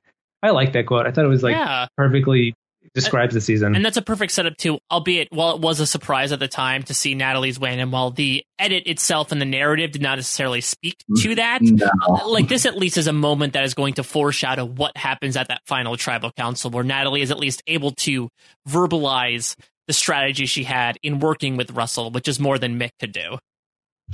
Though, if you treat Natalie's game, and this is, it's half joke, but it's like half serious. If you treat Natalie's game almost like you're watching Edge of Extinction season, her and Chris are very similar in the finale, where it's like, who is this person and how come it seems like they're going to win all of a sudden? Because Russell really like blows up his game the last couple episodes, but really in the finales where you see it, you're like, well, I feel like he should win based on the past like 13 episodes. This one, he's an idiot, like more so than normal. But Natalie's over here like, who is she and why does it seem like she's going to win? But same thing with the Edge of Extinction, like who is Chris and why does it? I feel like no one else has a chance except for Devin. Also, just Chris somehow even had more screen time and confessionals than Natalie White did in the whole season, despite being gone for 10 episodes. Actually, speaking of Russell, I want to, before we move on to our next game, I want to take a second to talk about, I think, the other big news item of this episode, which is Sandra deciding to leave the Edge of Extinction. It has lit the Survivor internet on fire. I think the larger fan base has really dug into her, including some alumni players that have just been mentioned. Some have been really trying to boil it down as to like, well, she didn't quit. She just left the Edge of Extinction. Some have been applauding her for it. Some have been decrying her for it. Wesley, where do you stand on your feelings as to what Sandra did this past episode? So it's hard because Sandra has won twice and I'm very mixed on it. So like on one hand, she's won twice. Like, what does she have to prove? She knows she's not going to win the challenge. So I know that's one side of the argument. The other side is like, you know what, though, if Tina Wesson was out there, would she have ever left the Edge of Extinction? No, she would have stayed out there till the end and then some. So I totally get both sides of the argument. I think where I stand is probably somewhere in the middle. I wish Sandra, if you look at the Edge of Extinction season, I don't know how familiar I know she watches the show, but I don't know if she like knows all these numbers. But like the Edge of Extinction challenge in 38 was on day 17. I think she gets voted out day 16, 17, somewhere around that. So like traditionally, based on that other season, the challenge should have been like the next day and 2 days. I was surprised she didn't just like try the first challenge and then raise the flag a la Keith or Wendy from Edge of Extinction. Like after that first challenge, okay, well, this isn't for me. I tried it once, fair enough. I was really surprised by that. But on the other hand, I don't know. I'm very mixed on it, but I wish he had given it one challenge shot because maybe they did something different this season. I mean, we don't know. Right. We just don't know. Peridiam, what do you think about it all? I was going to ask Mike, what do you think? I want to hear your take. So my take, I'm also in a very weird category in that I just generally, as like a reality TV fan, I really don't begrudge quitters that much because I do feel like there is so much that happens off screen, especially in a show like Survivor, that we really don't know about. Like, news has come out about, Austin, the first official person to quit Survivor, like his body was shutting down due to the fact that he sold his clothes the first day. There's the infamous story about Purple Kelly being put in by wardrobe in just a bikini in cold, rainy Nicaragua, which like caused her body to shut down. So like, I feel like it's always tough to just have the blanket rule of like, yes, let's decry people who quit the game, because like then are you going to say that about Jenna Maraska? Are you going to say that about Carrie Dietz? Like it's I wouldn't say like put it in echelons, but so in the first place, like even if she did quit, I'm not someone that's going to be like quitting is bad and you should never quit the game. I really do feel like I'm going to go off a point that you made, Wesley. I feel like Sandra was fundamentally different from every person who walked into this season by saying, I have nothing to prove. Like, you have people like Michelle and Denise who are like, I want to prove my style of gameplay can work. I want to prove that my win was deserved the first time. You have people like Natalie and Tyson on the edge of extinction to win the challenge. You have someone like Ethan on there almost to like prove something to himself more than anything. And I think Sandra just sort of is like none of the above. Like, she had a literal statue. She just spent 39 days out in Fiji. She knows how respected she is in the community. And she knows that essentially all she would do is sit out there for 23 days and, have the experience, I suppose, and be on the jury. But it might not be worth it to her at that point. So, like, I'm totally fine with what she did. I'd rather have this than, really just dour, depressed Sandra for the rest of the season. And for what it's worth, I feel like, I don't know if the show necessarily approved of her choice, but I feel like they gave her so much respect for, between Jeff's talk with Dalton Ross and the way the scene was shown. I feel like it maybe had someone left in a different way, it could have been shown in a much more like disgusted tone of like, oh, look at this person, just like they did with Austin, of like, oh, this person has the audacity to go home. So at the end of the day, if production is sort of fine with the decision, then I sort of am in line with them there. Yeah, I was going to say, I talked about this briefly in a video I made titled The Long History of Survivor Quitters. And I actually had to amend that video because whatever reason, CBS gave me a copyright. They took it down and then I put it back up again. I put it back up a year later, and I was able to talk more about the Edge of Extinction in it, though. So I was like, it's kind of a nice thing that did, because quitting has become a very heavy theme of the last few seasons with Edge of Extinction and now Winners at War. Because the theme of the Edge of Extinction is like, are you going to quit or are you going to tough it out? And it asks you that, like, when you first get to the island, the mast, the white mast, has that little plaque there. And it says, when fear or loneliness sets in, you must find the resolve to overcome. And then it says, if at any point you wish to end your journey, you can raise the sail and a boat will pick you up. And for me, I'm like, okay, I play so many games. In this case, we were talking board games more. They get so technical and finicky with wording. You got to be like, okay, what's the literal definition of that word? And how does that apply to the game at hand? What's the mechanic here? So on some level, in my video, I said that I don't really consider people who quit to even be quitters, because like the stigma around quitting is like they purposely chose to remove themselves from the game, regardless of whether production let them or wanted them to. And so I would say that, on the literal definition of the word quitting, Sandra quit. She did quit the game. She walked out. She left. But I think that I don't think that it has the same stigma around it with the Edge of Extinction, because one, the producers are allowing you to do it. It's a built-in mechanic from the producers. People that created the game are like, it's cool if you do it. They didn't really want Bianca or Purple Kelly. It's an option you can do. You can quit at any point, but they're not giving you the chance, and they will obviously look down on you upon it if you do. The Edge of Extinction, they're like, look, it's cool if you do it. We understand that. That's sort of a part of the theme and the elements. I also don't really I don't lump her in the same category as the rest of them who walked away without giving the option.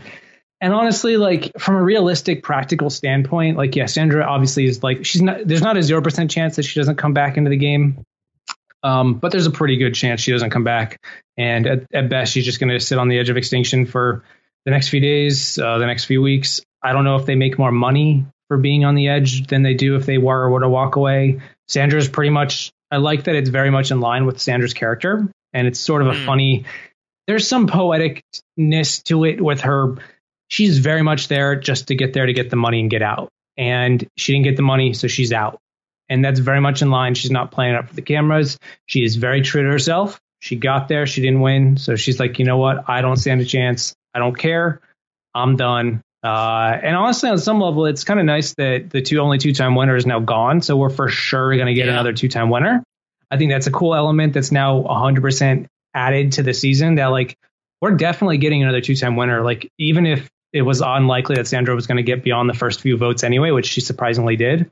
It's just cool that like we're going to have another two-time winner in the history of Survivor, even though it's kind of going to happen, like the odds of it happening were like 95% or greater anyway. Yeah, I mean, this is it's something that now it's 100%. Yeah, it's been 10 years in the making, and this is going to be really, really awesome, especially considering who's left. So yeah, I totally agree as well that I think with the edge of extinction mechanic built in, it doesn't necessarily incentivize you to quit, but it's almost like putting you in a different game.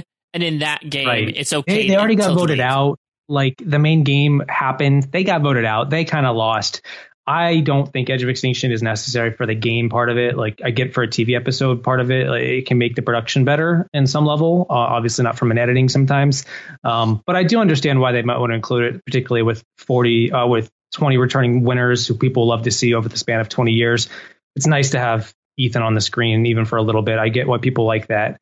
I get why they made that call. What I want to know is, I'm curious to know is like, and this is kind of random out of left field, but I never fully knew this. Did they let people quit when they went to Redemption Island on those seasons that had happened?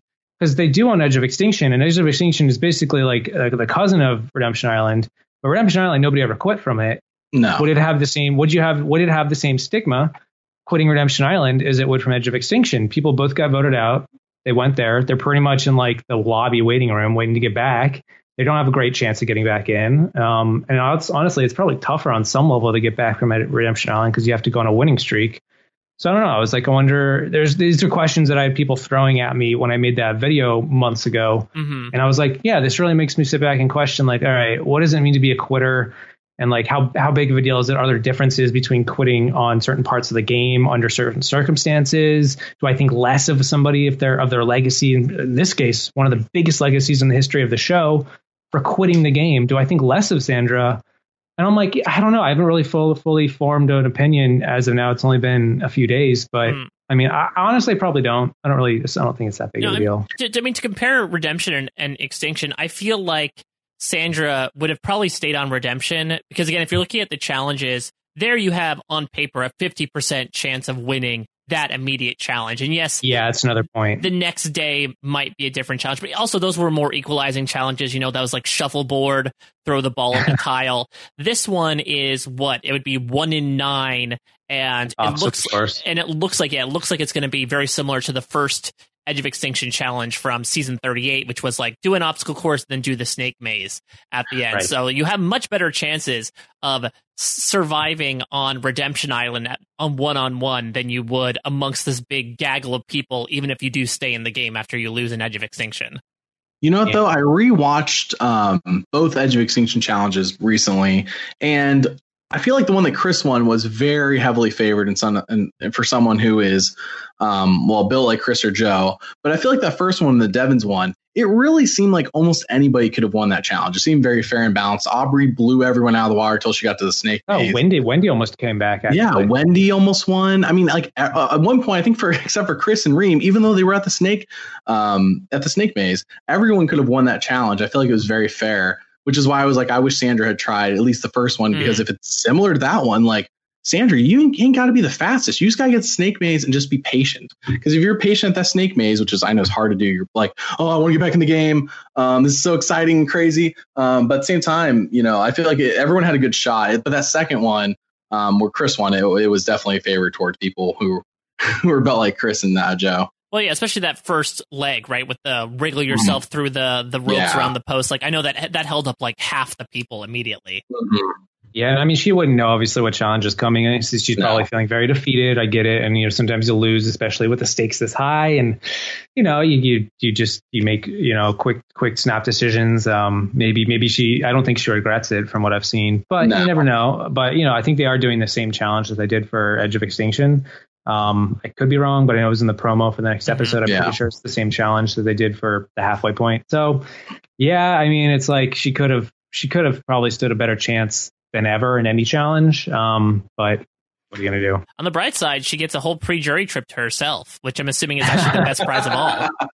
I think it was like Randy on Twitter or something said like she's now the mayor of Ponderosa. Yeah, I mean, she might be the only person in Ponderosa, the one-person city. And I mean, considering that she just went from 36 days in Fiji on an island to 2 weeks out of the game and now playing again for 16 days, like I think she needs a vacation. So, well deserved. I guess Sandra can take some R&R right now.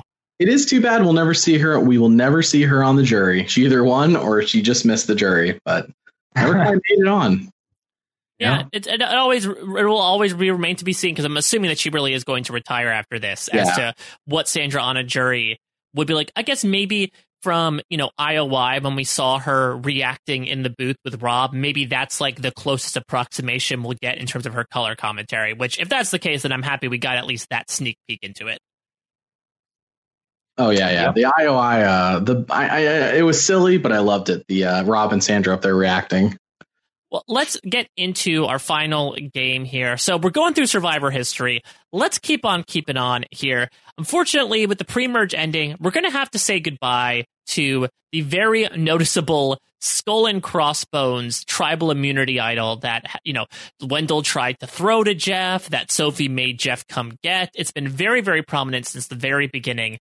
But we have had 40 tribal immunity idols through the years, so I thought we'd review a few of them in this game called Idol Chatter. Basically, if you all want to follow along, I have created a gallery to bring up some images that we'll discuss. Go to bit.ly/idol chatter, IDOL chatter. Basically, I've handpicked a select number of idols from over the years in Survivor, and we'll go around the horn. I want each of us to rate this idol on a scale from 1 to 5. You can rate it in terms of artistic ability. You can rate it in terms of beauty. You can rate it in terms of creativity. The world is your oyster. The brush is in your hands. But we'll sort of review the more notable idols through the years and see how Old Skull and Crossbones compares to it. Let's start with the Skull and Crossbones, because again, super notable. 2 fire tokens for eyes. Yes, they tried to poke it out and they weren't able to grab them, so unfortunately that did not become a mechanic. But Peridiam, scale of 1 to 5, how are you rating the season 40 tribal idol? Okay, so I can say I can't personally say I've investigated the tribal idols too heavily. I'm looking at what we have here for this link that you provided. I actually kind of like the Winners at War idol. I like the art department, what they've done. They had the powder keg with the voting urn, and they got Jeff's Warhammer torch snuffer. So I'm like, all right, the idol tribal is skull and crossbones and a skull with what looks to be 2 super glued fire tokens. Apparently you can't take them out. I think Nick confirmed that on Twitter. He tried to and couldn't do it. I love the fact that they've added these little dangly chains. I wonder if they're actually made of iron, rusted iron.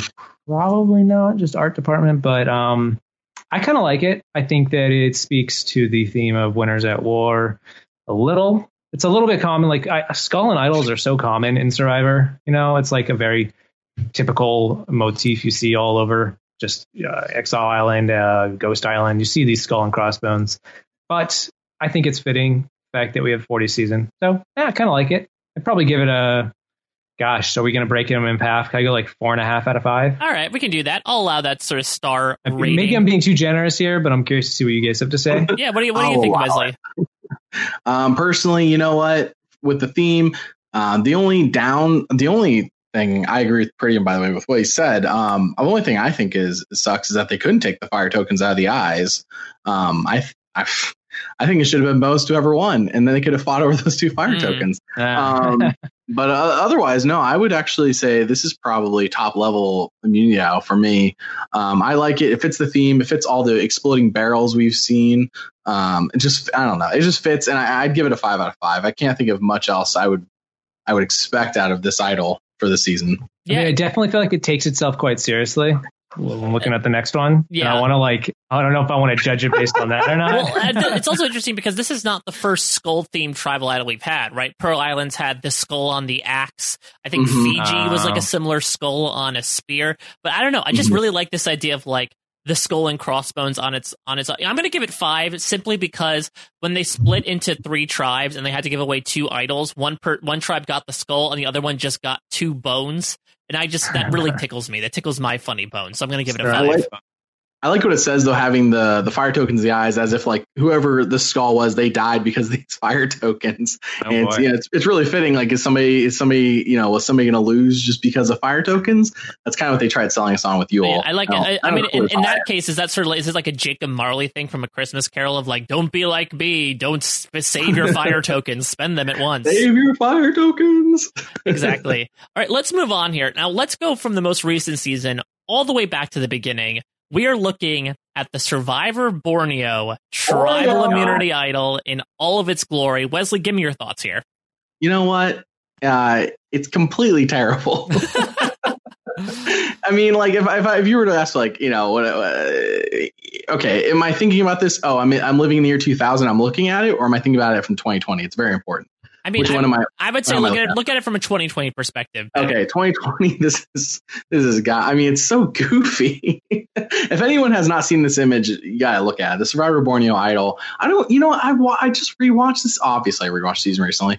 I don't remember this idol very much being shown. Maybe maybe because it's like standard definition's harder to see, but it's just so goofy. I feel like that doesn't matter here. It's just so goofy. Yeah, this thing like supersedes definition.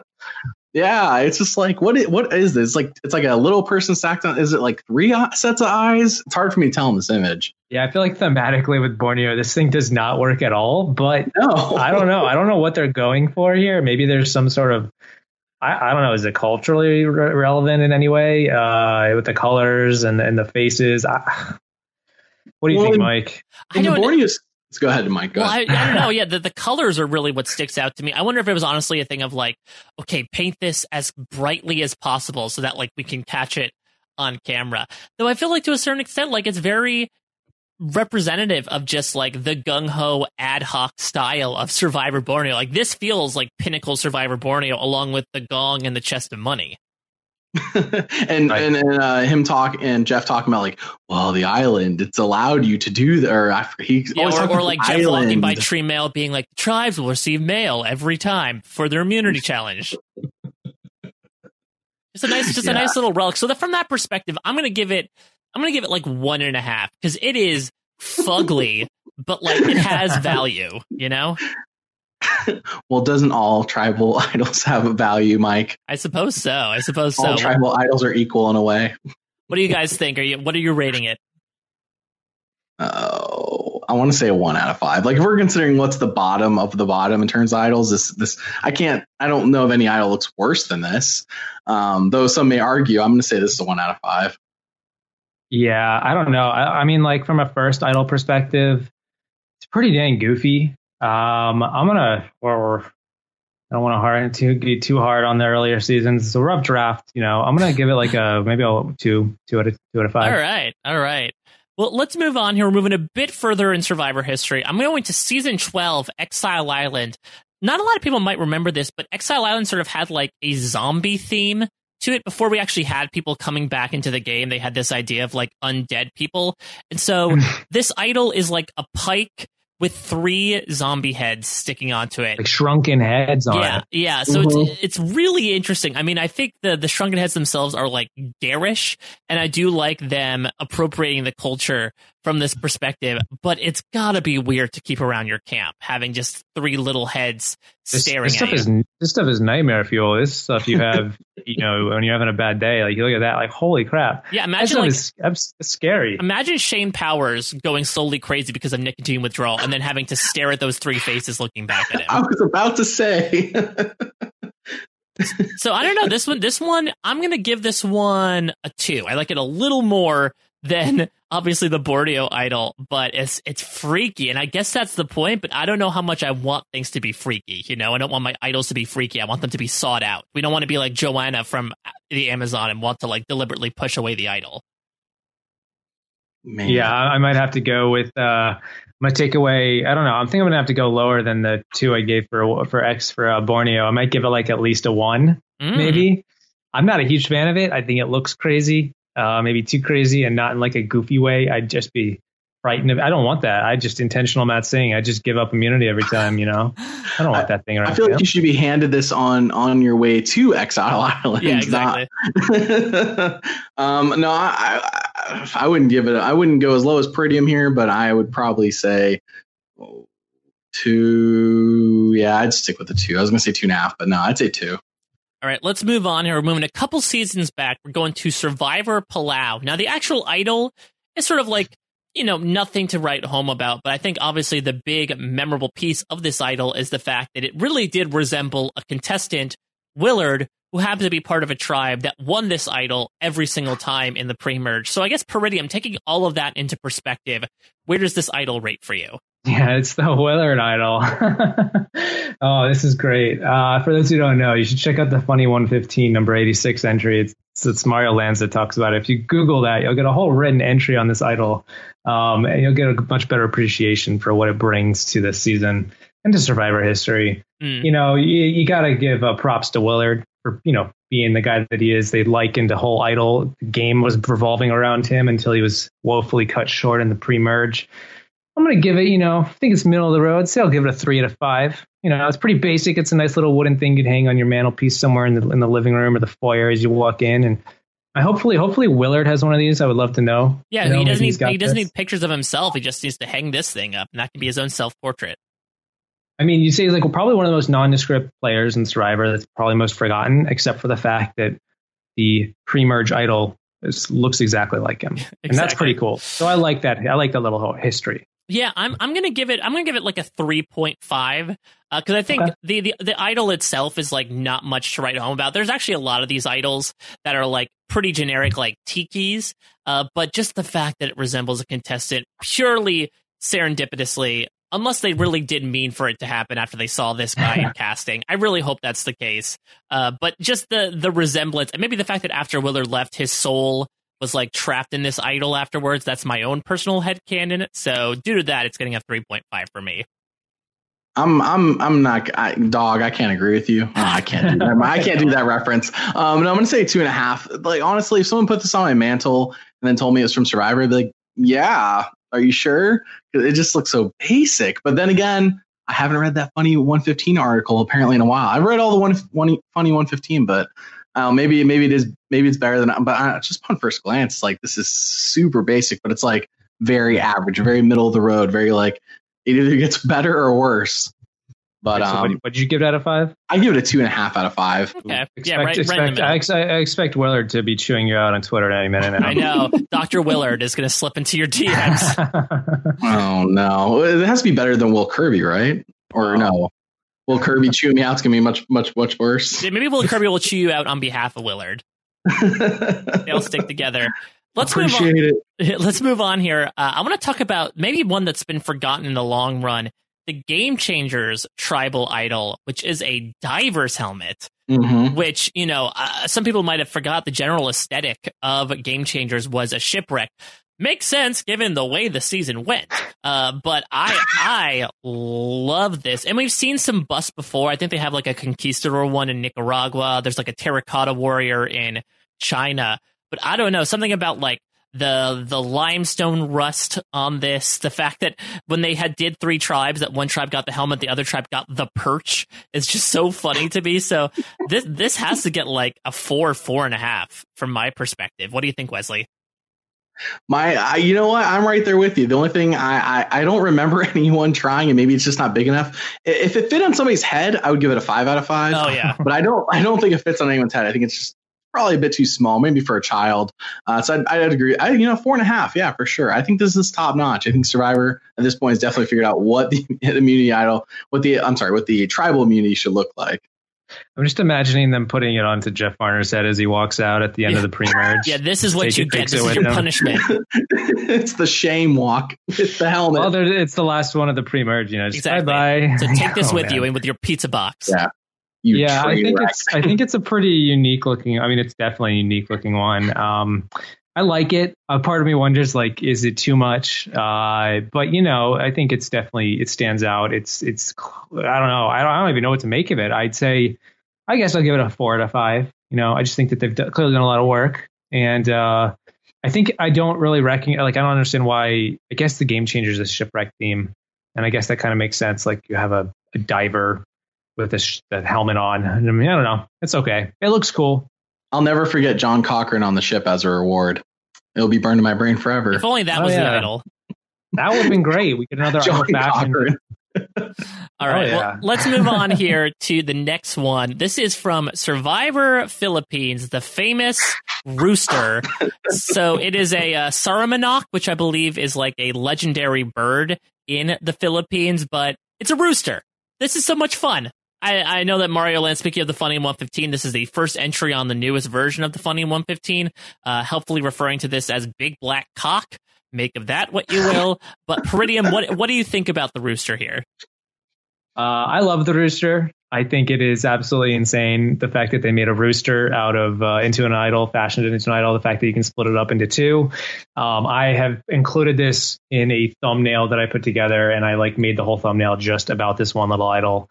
I think it was talking about the worst, the least successful tribes in as far as challenges go. And I had to include this, of course, as a reference to Matt Singh.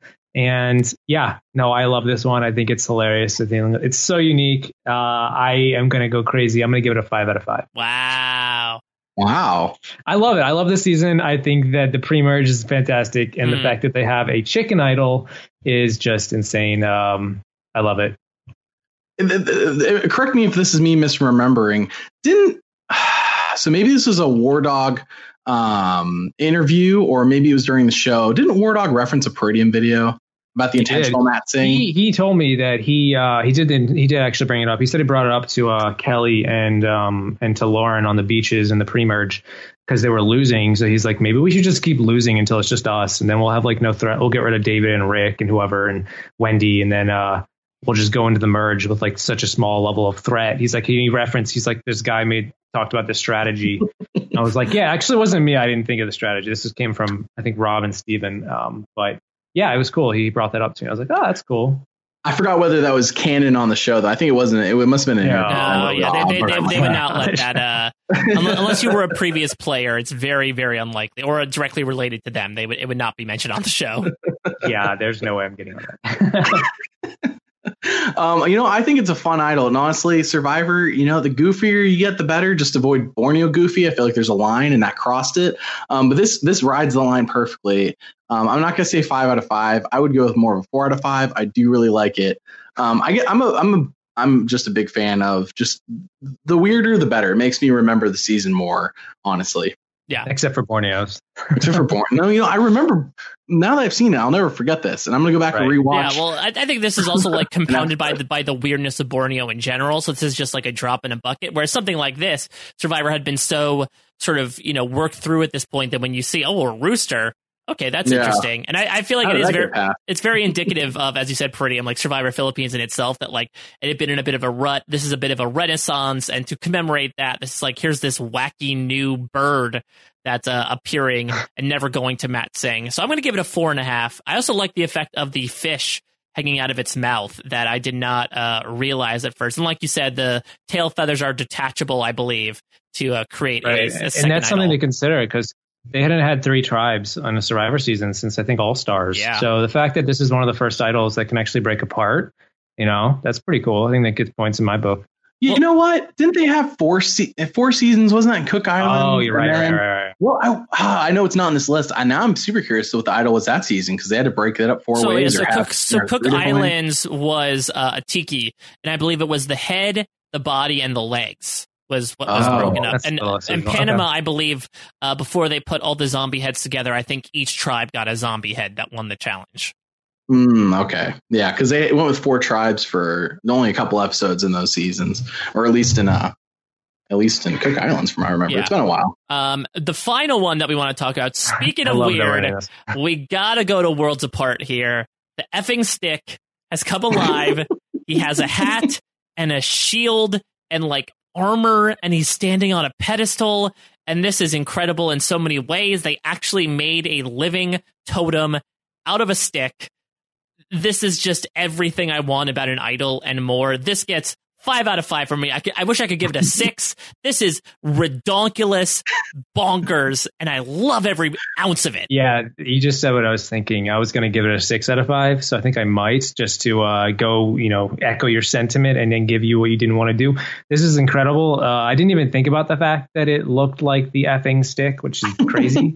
I couldn't even tell you I didn't know what season this was from. Like, what is this? It's clearly an HD photo, so it's got to be recent.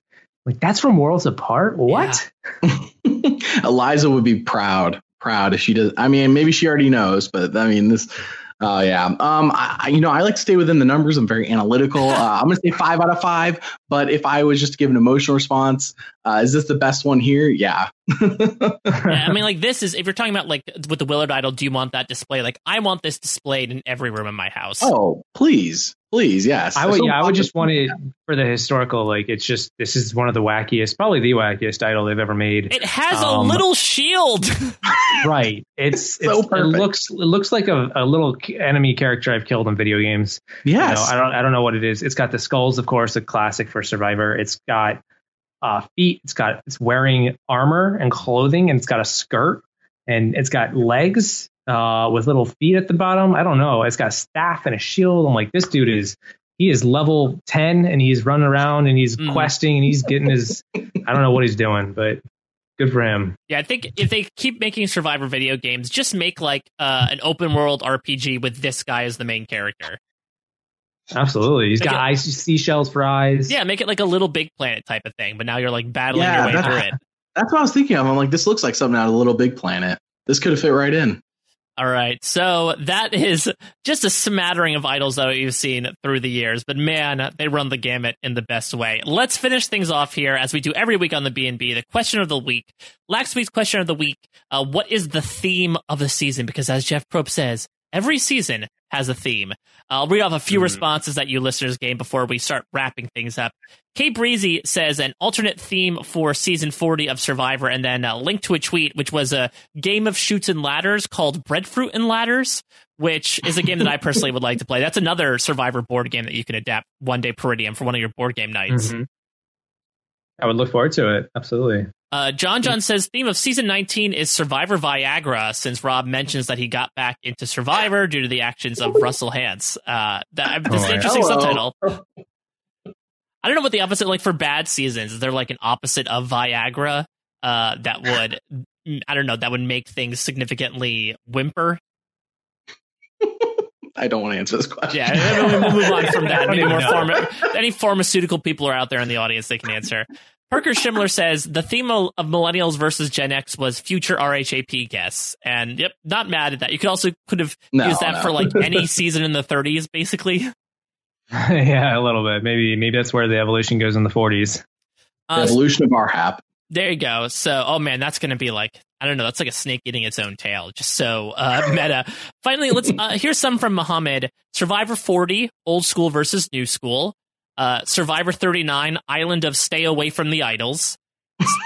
Survivor Worlds Apart, High School featuring a stick. Survivor Cagayan, Tony's Adventures. Survivor San Juan del Sur, Kill Bill. And finally, Survivor Micronesia, Who Run the World? Girls. Girls. Yeah. It reminds me a little bit of like, there's been like Survivor Sucks posts and some Reddit posts about like seasons summed up as like SpongeBob quotes or The Office quotes. This was sort of like a version of that. I love those exercises to like sum up a season in a few words or like a 3-second clip. Mm-hmm. So Yeah. for next week, as we approach the merge here, I want you all out there.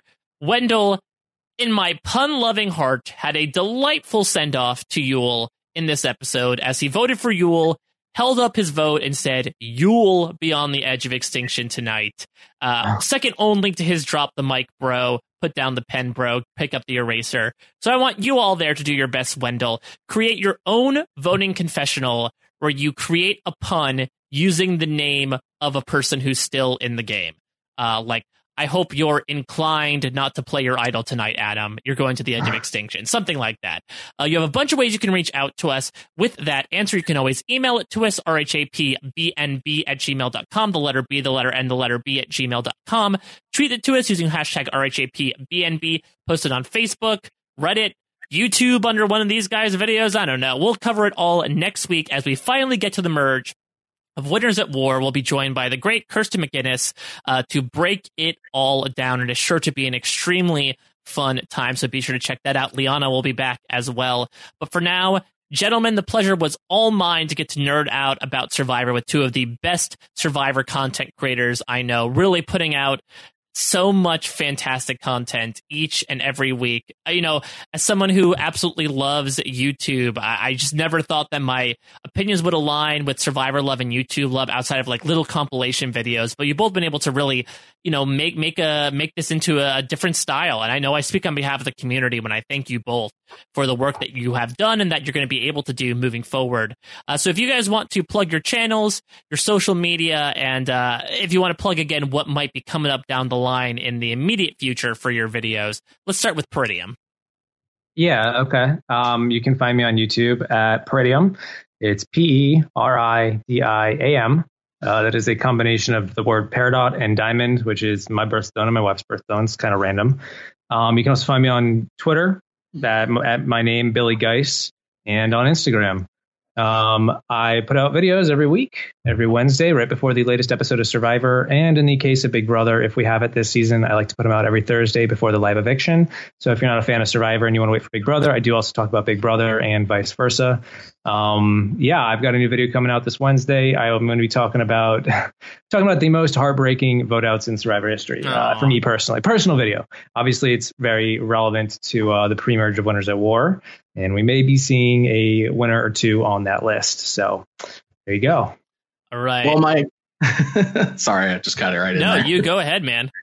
I was going to say, thank you for having me on, man. I'm like super humbled. I really enjoy the B&B. I really enjoy RHAP. I speak for myself and probably Peridiam when I say, if you want to have us on every season, I'm on board. I'll talk for 5 hours. I don't care.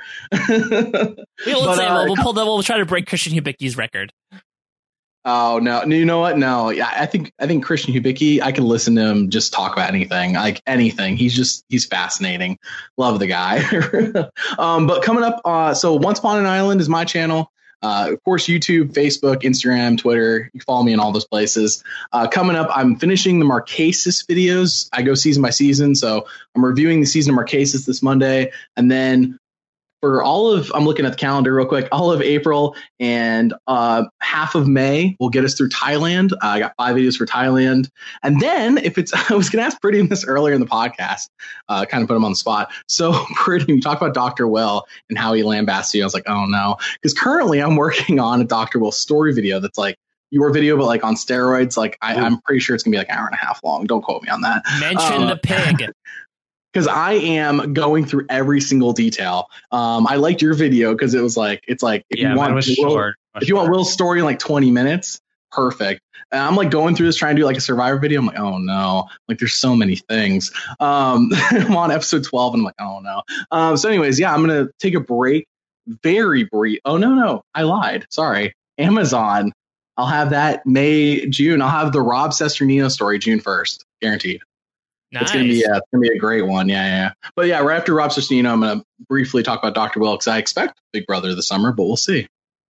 All right. Then you can always follow me at a Mike Bloom type. I'm doing Lots of stuff out there in the podcast sphere. Star Trek Picard just finished, had a beautiful finale, and Jessica Lisa and myself had just covered that. Of course, I am writing about Survivor for Parade.com.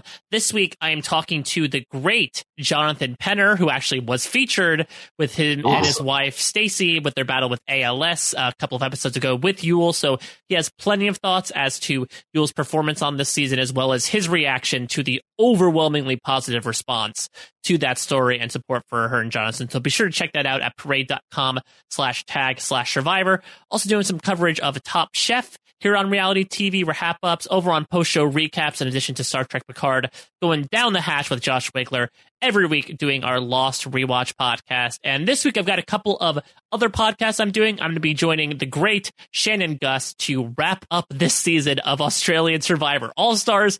It has been an interesting season, to say the least, so we're going to have plenty of thoughts about the winner, how the season was overall, give out some rewards, etc. And as Peridiam mentioned before, fortunately, Big Brother Canada 8 had to close its doors due to the coronavirus pandemic, but I decided to warm up the old Brant Steele machine, and on Tuesday night, I'm going to be joining the LFC to do a simulation of the rest of the season to give our own canonical response as to what happened on Big Brother Canada 8. It's not something we haven't really done before in our simulation podcast, but I'm excited to sort of break new ground here, so be sure to check that out. That's going to be a live video on Tuesday night at 9 p.m. Eastern with the LFC. So lots to check out there. Make sure you follow me at a Mike Bloom type. Follow Liana as well at Liana RHAP. She's got Masked Singer going on. She's got RuPaul's Drag Race going on. And of course, she'll be back next week. If you have a game that you want to suggest to us, write it in rhapbnb@gmail.com. We do not have discriminating tastes. We are here for any and all games you can send our way, especially as we turn to the post-merge here. Gentlemen, thank you so much for coming on, for bringing your games, for entertaining these wacky conversations, for rating sticks and divers helmets and skulls and crossbones. It's been an extremely fun time for an extremely fun season. Special thanks to Scott St. Pierre for editing this behind the scenes, our head writer Paul Osselson, and Wolf from America for our fantastic theme song. Liana and I will be back next week with Kirsten McInnes to break down the merge episode of Survivor Winners at War. But for now, we'll check you out at your next stay. Mike and Liana, yeah, they're playing some games. And I pray to your mama that they're not super lame. And if that all sounds cool, I can tell you the name. It's the RHAPBNB. Mike and Liana, yeah, they're playing some games. And I pray to your mama that they're not super lame. And if that all sounds cool, I can tell you the name. It's the you can stay for free.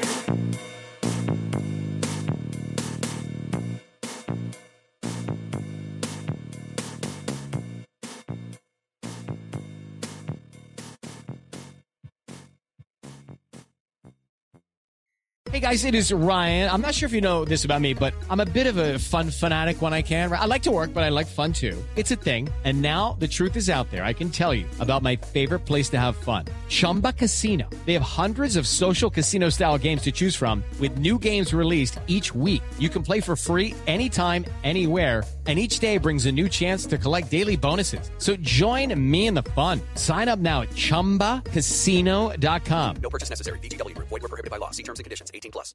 Hello, it is Ryan, and we could all use an extra bright spot in our day, couldn't we? Just to make up for things like sitting in traffic, doing the dishes, counting your steps, you know, all the mundane stuff. That is why I'm such a big fan of Chumba Casino. Chumba Casino has all your favorite social casino-style games that you can play for free anytime, anywhere with daily bonuses. That should brighten your day a little.